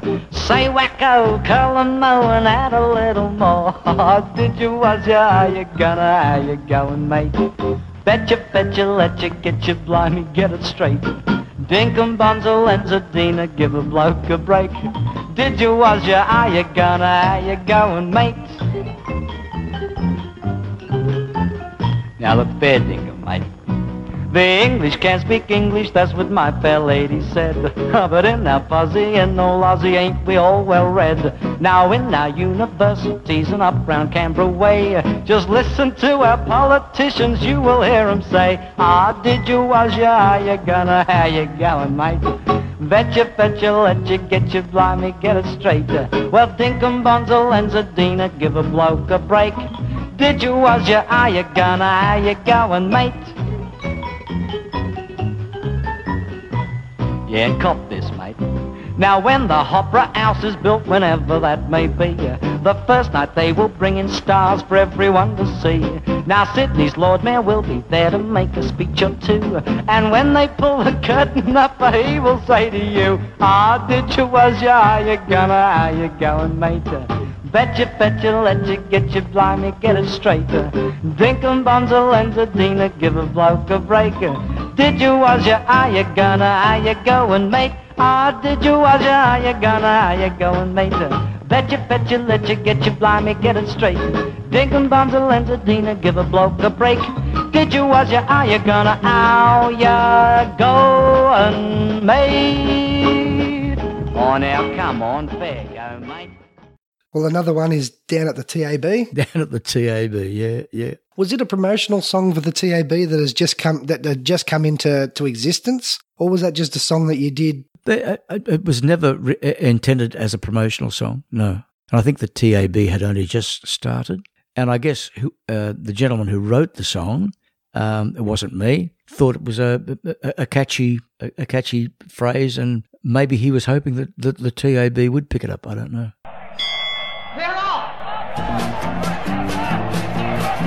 Well, get your money on quick, get your money on fast. If the horse comes first or the horse comes last, you won't win if your money ain't in. Down at the TAB, oh well, now let's all get in the car. The tab ain't very far, and on the way we'll grab your father out of the public bar.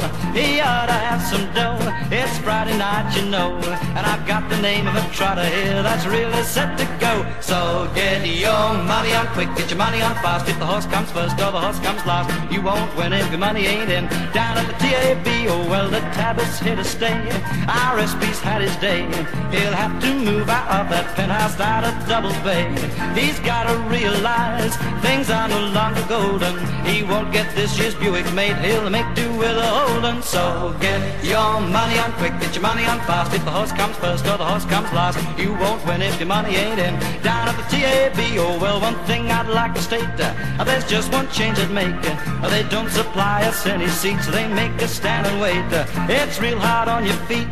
Please have it with your corns. With seats we can sit with a couple of cans of beer and a pound of prawns. So get your money on quick, get your money on fast. If the horse comes first or the horse comes last, you won't win if your money ain't in. Down at the TAB, well, I'll bet the boys in blue, I just can't believe it's true. We're making off-course bets and there is nothing they can do.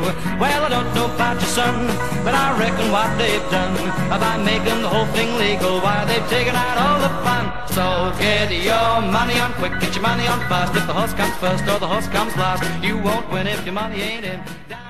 The B-side to Down at the TAB again showed your versatility. A reggae-style song about a mother kangaroo called No More Little Joeys. Bob Marley sung about buffalo soldiers, but to my knowledge, this is the only time a reggae song ever mentions kangaroos or joeys. So you've got another first there. Yeah, yeah, it was a cute song, No More Little Joeys, ma.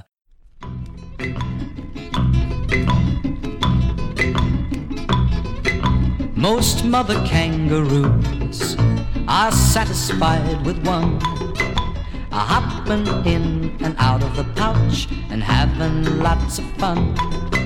But strange things happening just last week down by Kootaboota Mundaway. 3 baby kangaroos jumped out of one pouch and I heard one sadly say, now my little Joey's mouth is clouded to the top. Now my little Joey's mouth, you don't know when to stop. You've broken every record, ma. You've proved that you're no flop. No, my little Joey's ma, or we'll get out and hop.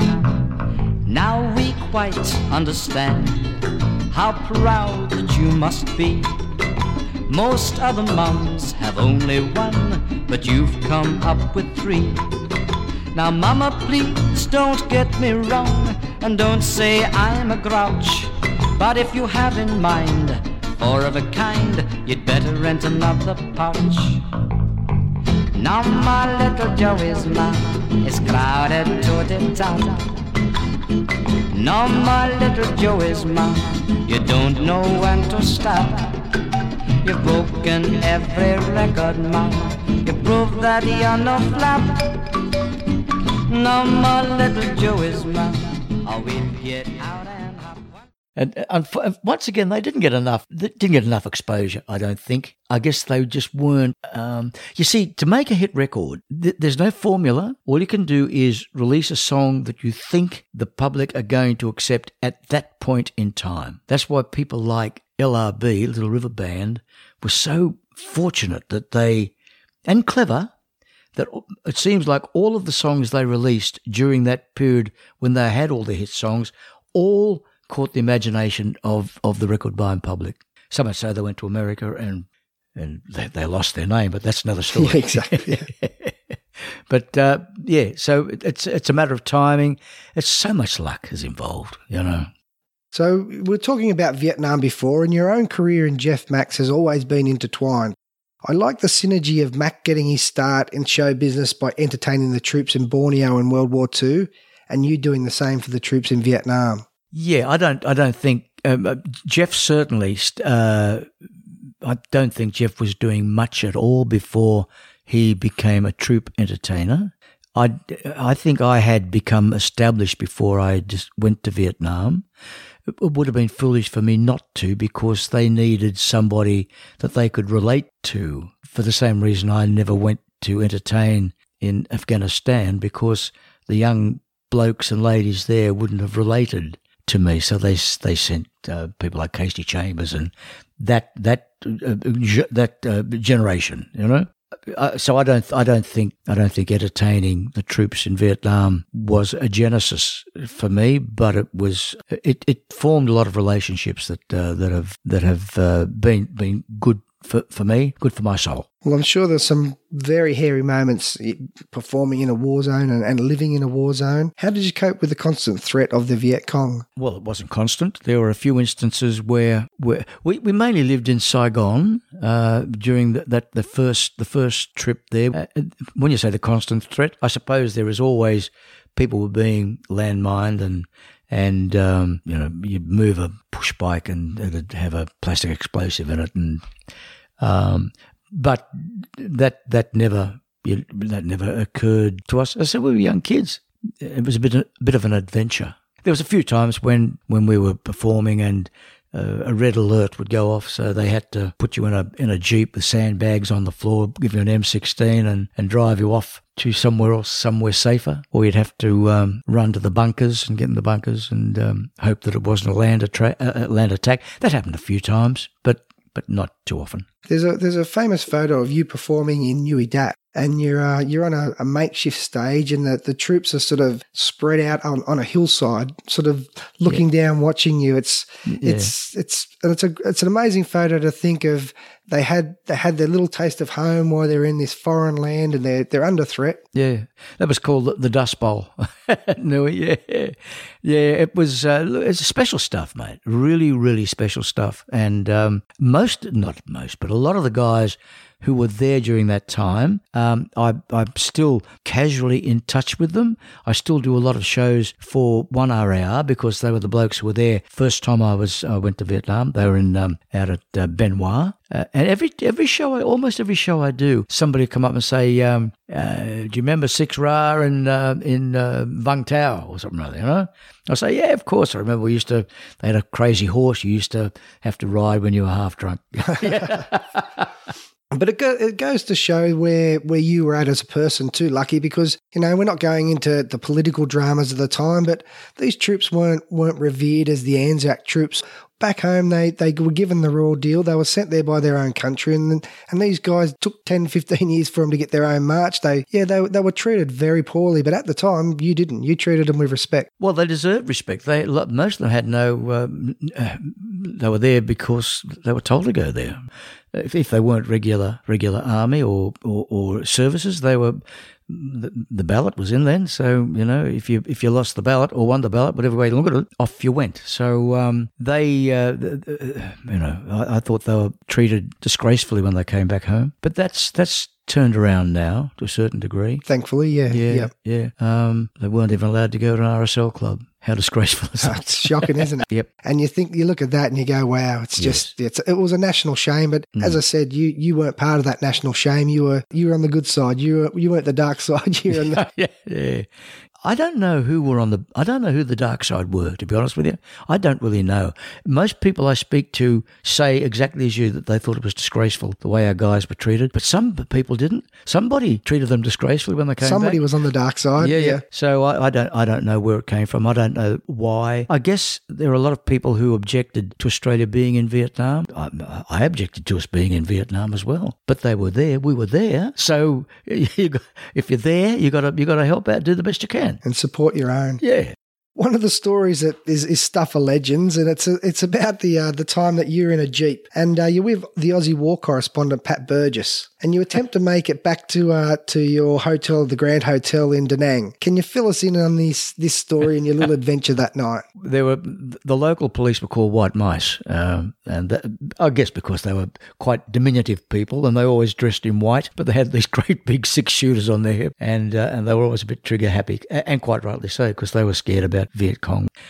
So we were coming back, and there was a curfew. There was a curfew, I think it was 6 o'clock back then. They changed the curfew time all the time. So we were coming back to the Grand Hotel. There's a misname for you. The Grand Hotel. Wasn't so grand? Not so grand, no. The Grand Hotel in Da Nang after curfew. One of the dignitaries was eating in the restaurant in the Grand Hotel. One of the Vietnamese majors. Vietnamese, yeah. I'm not sure who it was, but he must have been a pretty important guy because there was one of the top brass. Yeah, there was a whole bunch of people surrounding the hotel and a white mouse at the gate. So Pat said, "Don't worry about it." He said, "Just drive through." So we were fired upon and and lived through it. Lived to tell the tale. Well, yeah. Apparently the White Mice they weren't much in the aiming department. Thank so God. luckily, thank God. But you got back to your room, and apparently there's a couple of bottles of Chivas Regal, and you both polished them off. We did indeed. Well, we actually polished off a bottle before we broke through the ranks. I must admit. So that may have given you the courage to run the gauntlet. It did indeed. The first time you were there, you were 25. It must have changed your outlook on life. Yes, it did. I think any war zone has a sobering effect on anybody. I think John Lennon got it right when he said, "No, wouldn't it be lovely if somebody threw a war and nobody came?" I just think wars are the most stupid thing that society involves itself with. Nobody wins. Everybody loses, particularly the poor buggers that live their lives. You keep on seeing things about the Second World War and the First World War and world wars. What's the point? You think we would have learned our lesson by now? Well, you think so, but you know what? We're teetering on the brink again right now. I think it's within our psyche to want to fight other people, except me. A lover, not a fighter. It was around this time you were diagnosed with diabetes. How'd that change your life? Oh, dramatically. I think if I hadn't become diabetic, I'd be dead by now. I gave up smoking. I gave up eating stupidly. I still, I don't consider myself to be a professional diabetic, but I do look after myself a lot better than I did back then. I control my diabetes quite well. I produced a series for the Royal Prince Alfred Hospital for the diabetic patients there, which I think they still use. Diabetes is a thing that can be controlled to a point. There are things that will happen to your body anyway, no matter how well you look after yourself, because it's the disease of the small veins and arteries in your body. But if you look after yourself, you can live quite an active life. I've been diabetic now for 45 years, I think, type 1 diabetic, and I inject 5 times a day and love it. Well, it hasn't slowed you down, or has it?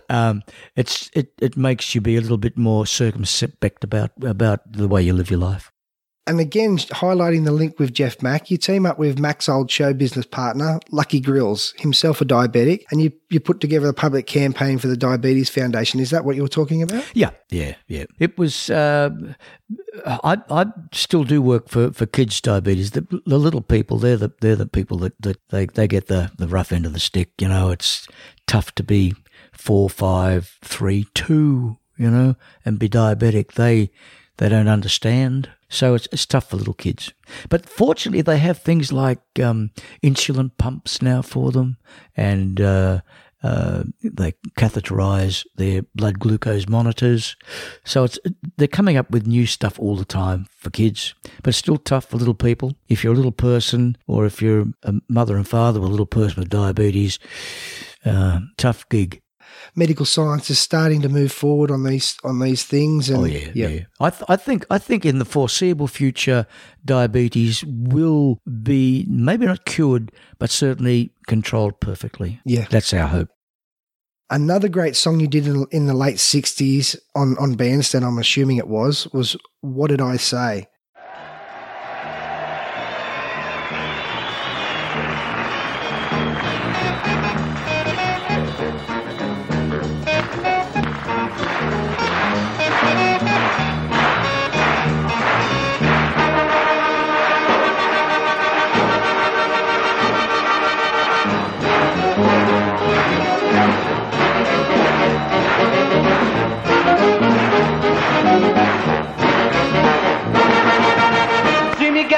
Diamond ring.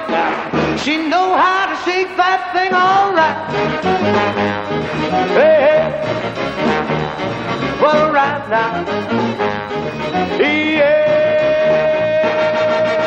See me gal with the red song. She can do the twist all night long, all right. Hey, well, right now. Yeah.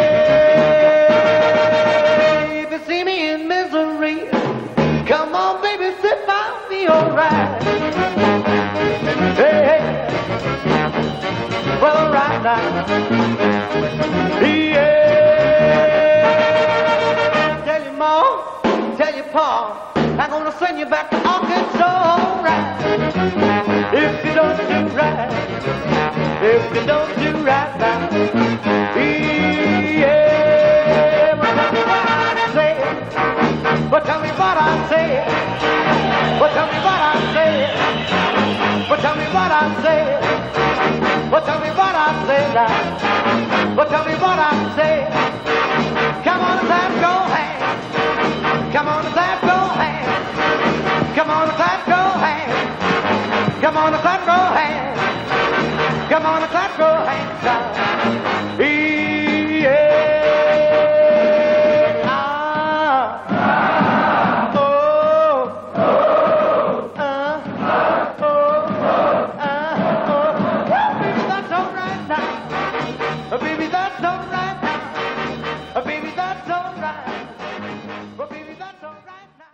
So you start to transition away from the rock and pop side of things. Well, as you said, you were never a hard rocker, but in the early days, and as you listen to what I'd say there, you knew how to rock, but you start to move away from the pop side of things, and you become a country artist. This was highlighted in 1975 when your album Big Wheel won the ARIA Award for the Best Country Album of the Year. This must have been satisfying for you. Yeah, it was actually. I mentioned this just fairly recently. These days, if you win the ARIA, I think they give you the key to Australia. It's a big deal now. You get war, red carpet, and all that stuff. Back when I won the country album ARIA, I was taken out for dinner at Chatswood and was presented with little certificates. But it was a thrill to win that ARIA. Yeah. And again, the name's in the history book, so they can't erase it. That's right. Ain't got time to try and understand. No time to love you anymore. I just got time to show you to the door. And I'm not gonna walk the rocky road of life with you again. If it's company that you're looking for, well, you better go looking for him. Well, you pulled the wool right over my eyes. I was your fool, it's true. But now I'm wise to all your lies. Time's run out on you.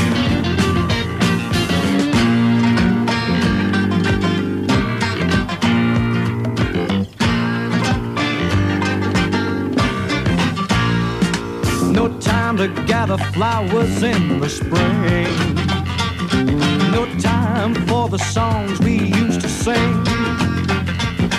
No time for dreams we shared before. I just got time to show you to the door. And I'm not gonna walk the rocky road of life with you again. You know it's company you're looking for. Well, you better go looking for him. Well, you pulled the wool right over my eyes. I was your fool, it's true. Hey, but now I'm wise to all your lies. Time's run out on you. And I'm not gonna walk the rocky road of life with you again. If it's company that you're looking for, well, you better go looking for him. Well, you pulled the wool right over my eyes. I was your fool, it's true. Hey, but now I'm wise to all your lies. Time's run out on you. And I'm not gonna walk the rocky road of life with you again. If it's company that you're looking for, well, you better go looking for him. And again, it shows your versatility from a person who's had a pop hit, well, one of the biggest pop hits in Australia, to winning an ARIA in the country field. Strangely enough, the country people seem to think that I've Been Everywhere was a country song rather than, I always thought it was a novelty song, you know. And in fact, it's been a bit of not a drawback, but now when I do a show to an audience who aren't familiar with my material, I think a lot of them expect me to sing an hour of novelty songs. Right, yes. Which, of course, I don't. The only novelty song I sing is I've Been Everywhere. Well, you might have to throw it down in at TAB and Little Joey's. Nobody would know it. Over the years, you've continued to record and perform, and one of my favourites of your most recent songs, I said we could go on for hours for the songs and albums that you've recorded, but one of the songs I really like is off the Riverwind album, True to Two.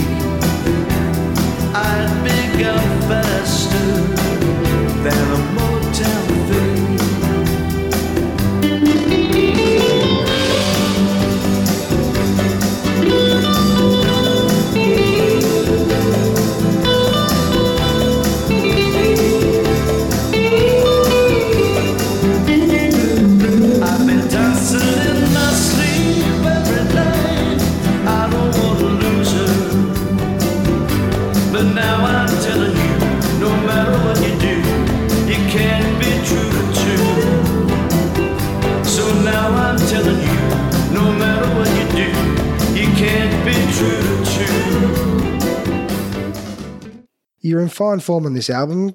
What keeps you going? Oh, I just love it. I just love singing. I love that. That was a good album. I love that. Recording that album was written by a good mate of mine, Noel Quinlan, a great guitar player. He had a career in Hong Kong, had an advertising agency there, and produced a lot of jingles and a lot of albums for Chinese listeners. But he also still lives in Australia. Has a place in Australia as well. And he was back in Australia this time, and he wanted me to do a demo of the song called Riverwind, after which the album was named. And I loved the song. It was a beautiful song. I'll wait for you ever lonesome until your heart and your soul come. I'll wait right here by that waterside for the time. So think of me now and then, love, when life takes you for a spin. You know I'll be here for you, love, with that old river wind, with that old river wind.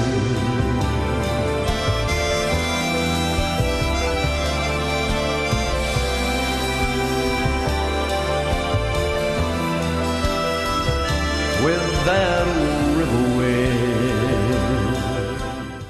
Tell us a little bit about the Long Way to the Top concerts. That was a dream come true, an absolute dream come true. When ATA, Col Joy's agency, contacted me and asked me, would I like to perform with Long Way to the Top? I said, when can we start? It was marvellous. It was... It was good in a couple of ways. I got to work with Cole and Little Paddy and Judy Stone and Lonnie again, but I got to work with a lot of people I'd never met before. I made a lasting friendship with Marsha Hines. Marsha and I are still good mates after that initial tour. I got to work with Ross Wilson, with all of the people, Billy Thorpe. I'd never worked with Bill before. And tell us about Billy. How did you guys get along? Oh, look, Billy was a good guy. He was a good guy. He was quite nervous as a performer, driven. I got along well with the original Aztecs. I'm still good mates with Bluey and Cole, the people from the original Aztecs. It was quite sensational. I got to meet Glenn Shorrock. I'd never worked with Glenn before. I can't think of all the people who were on the show. What I really liked about the whole premise of the concert tour, which was just a massive success. It was sold out shows and they just kept putting shows on because what it showed was there is no great Australian cringe. If you give Australians and put them in on equal footing with any other sort of artist from overseas, you guys are equal, if not better. Oh, yeah. Well, that show, we finished up doing, I think it was 8 shows in Melbourne. They filled the Rod Laver Stadium. I think it was eight times. In Sydney, I think we did 6 or 7 shows. They filled the entertainment centre. That's just incredible business, And it finished up, but it was Thorpe's show. It was his concept. He approached Chuggy and with the concept of doing a major stadium show of Aussies. The only proviso was they had to have at least one hit record, and that's why a lot of people who deserved to be on the show weren't on the show because they actually didn't have a hit song. So. Yeah, it was just an amazing show. A lot of what do they say? What happens on tour stays on tour. Yeah, except Tony Barber wrote one of those books. Yeah. But yeah, it was great that you guys got your due, and I'm sure you're getting the adulation from your fans at every show that you're doing. Throughout New South Wales and Australia these days, but. To play a major concert, it must have taken you back to those stadium days, Sydney Stadium. Yeah, it did most definitely. And in fact, I just last year or at the end of last year and the start of this year, I got to tour again with the Go Show, which used to be a Melbourne television show. And they invited, normally it's just Melbourne people. This year they invited, end of last year and this year, they invited Little Patty and I and Doug Parkinson to join the Melbourne crew, and we did 4 shows with the Go Show, which was, once again, marvellous, working with Johnny Young and the Mixtures and Colleen Hewitt. Normie Rowe was on the show. It was a beautiful show. It must give you great satisfaction to see your son, Craig Morrison, forging his own career in music. Ah, yes. Craig used to work in my band, in the Lucky Star band. I can't afford him now. Craig's a great talent. As I mentioned earlier in this interview, I've just recorded one of his songs called Your Voice. He's had two songs, two releases on the country music charts in America, which is pretty good. Oh, it's massive. Yeah. He's currently recording again. He's coming out to Australia in November. It's his daughter's wedding, my granddaughter, Paige. She's getting married in November, and I was hoping that we could book some gigs, but unfortunately he can't afford the time. He's halfway through recording, and they have to go to Mexico to perform. So because he had a band in Australia called Dumont, and he was trying to forge his own path, and the fact that he's gone over there and he's done it on his own, it's fantastic. Yeah. Dumont was a great band, and they did some good recording, some good records. People still ask about Dumont. Here's one of Craig Morrison's hit US songs, Phone Call.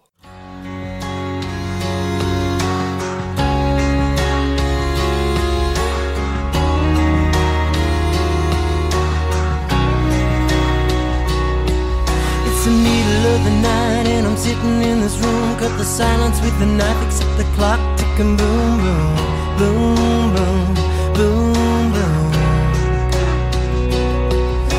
I wonder what she's doing, is she laying there alone? My heart is beating harder as I'm staring at this phone. Boom, boom, boom, boom, boom, boom. What will I do without you?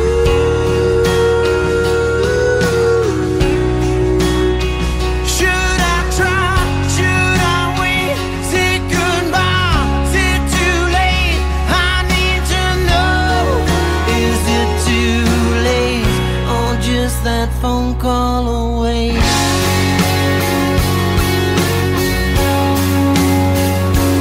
God help me find the words if I get her on the line. I gotta think of something, 'cause I'm running out of time. Boom, boom, boom, boom, boom, boom. There's something I can see that'll take back all I said. I can't think, no, I can't think for the pounding in my head. Boom, boom, boom, boom, boom, boom. What will I do without you?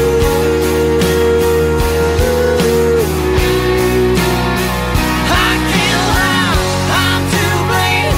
Foolish pride, I can't change everything. I need to say it's just a phone call. But he chose to go to America, and he said, Dad, do you think I'm doing the right thing? I said, of course you're doing the right thing. If you don't do it now, if you don't live your dream, you will regret it forever. Whether you succeed or not, you must have given it your best shot, which is what he's doing. That's a great way to finish the conversation, Lucky, and thank you very much for your time, and it's good to see you still rocking away. Thank you, mate. It's a great pleasure, and thank you for going to the trouble of taking your time to record some of the memories from people who've been in the business for a long time, because we don't get as many requests as we used to record our memories, and so I thank you for doing it. Thanks for taking the time to listen, and thanks to Lucky Star for his time, and thanks Lucky for the music. If you enjoyed the episode, please click subscribe, and if you could leave a review or rating at iTunes, that would be unreal. If you have any guest requests or suggestions, you can email me at mycoast2@bigpond.com. That's MYCOAST, the number 2, @bigpond.com. Or like our Facebook page at All Australian Music Stories. I'd like to thank you again for listening, and I hope you enjoyed the episode as much as I enjoyed bringing it to you. And until next time, hail, hail, Australian rock and roll. Hi, this is Molly. You've just listened to a podcast brought to you by Mycoast Promotions. Written, produced and presented by my dad, Sheldon the Kangaroo Kid. This is Molly Kidd saying to my good friend Holly Kirsten, hit it, girl!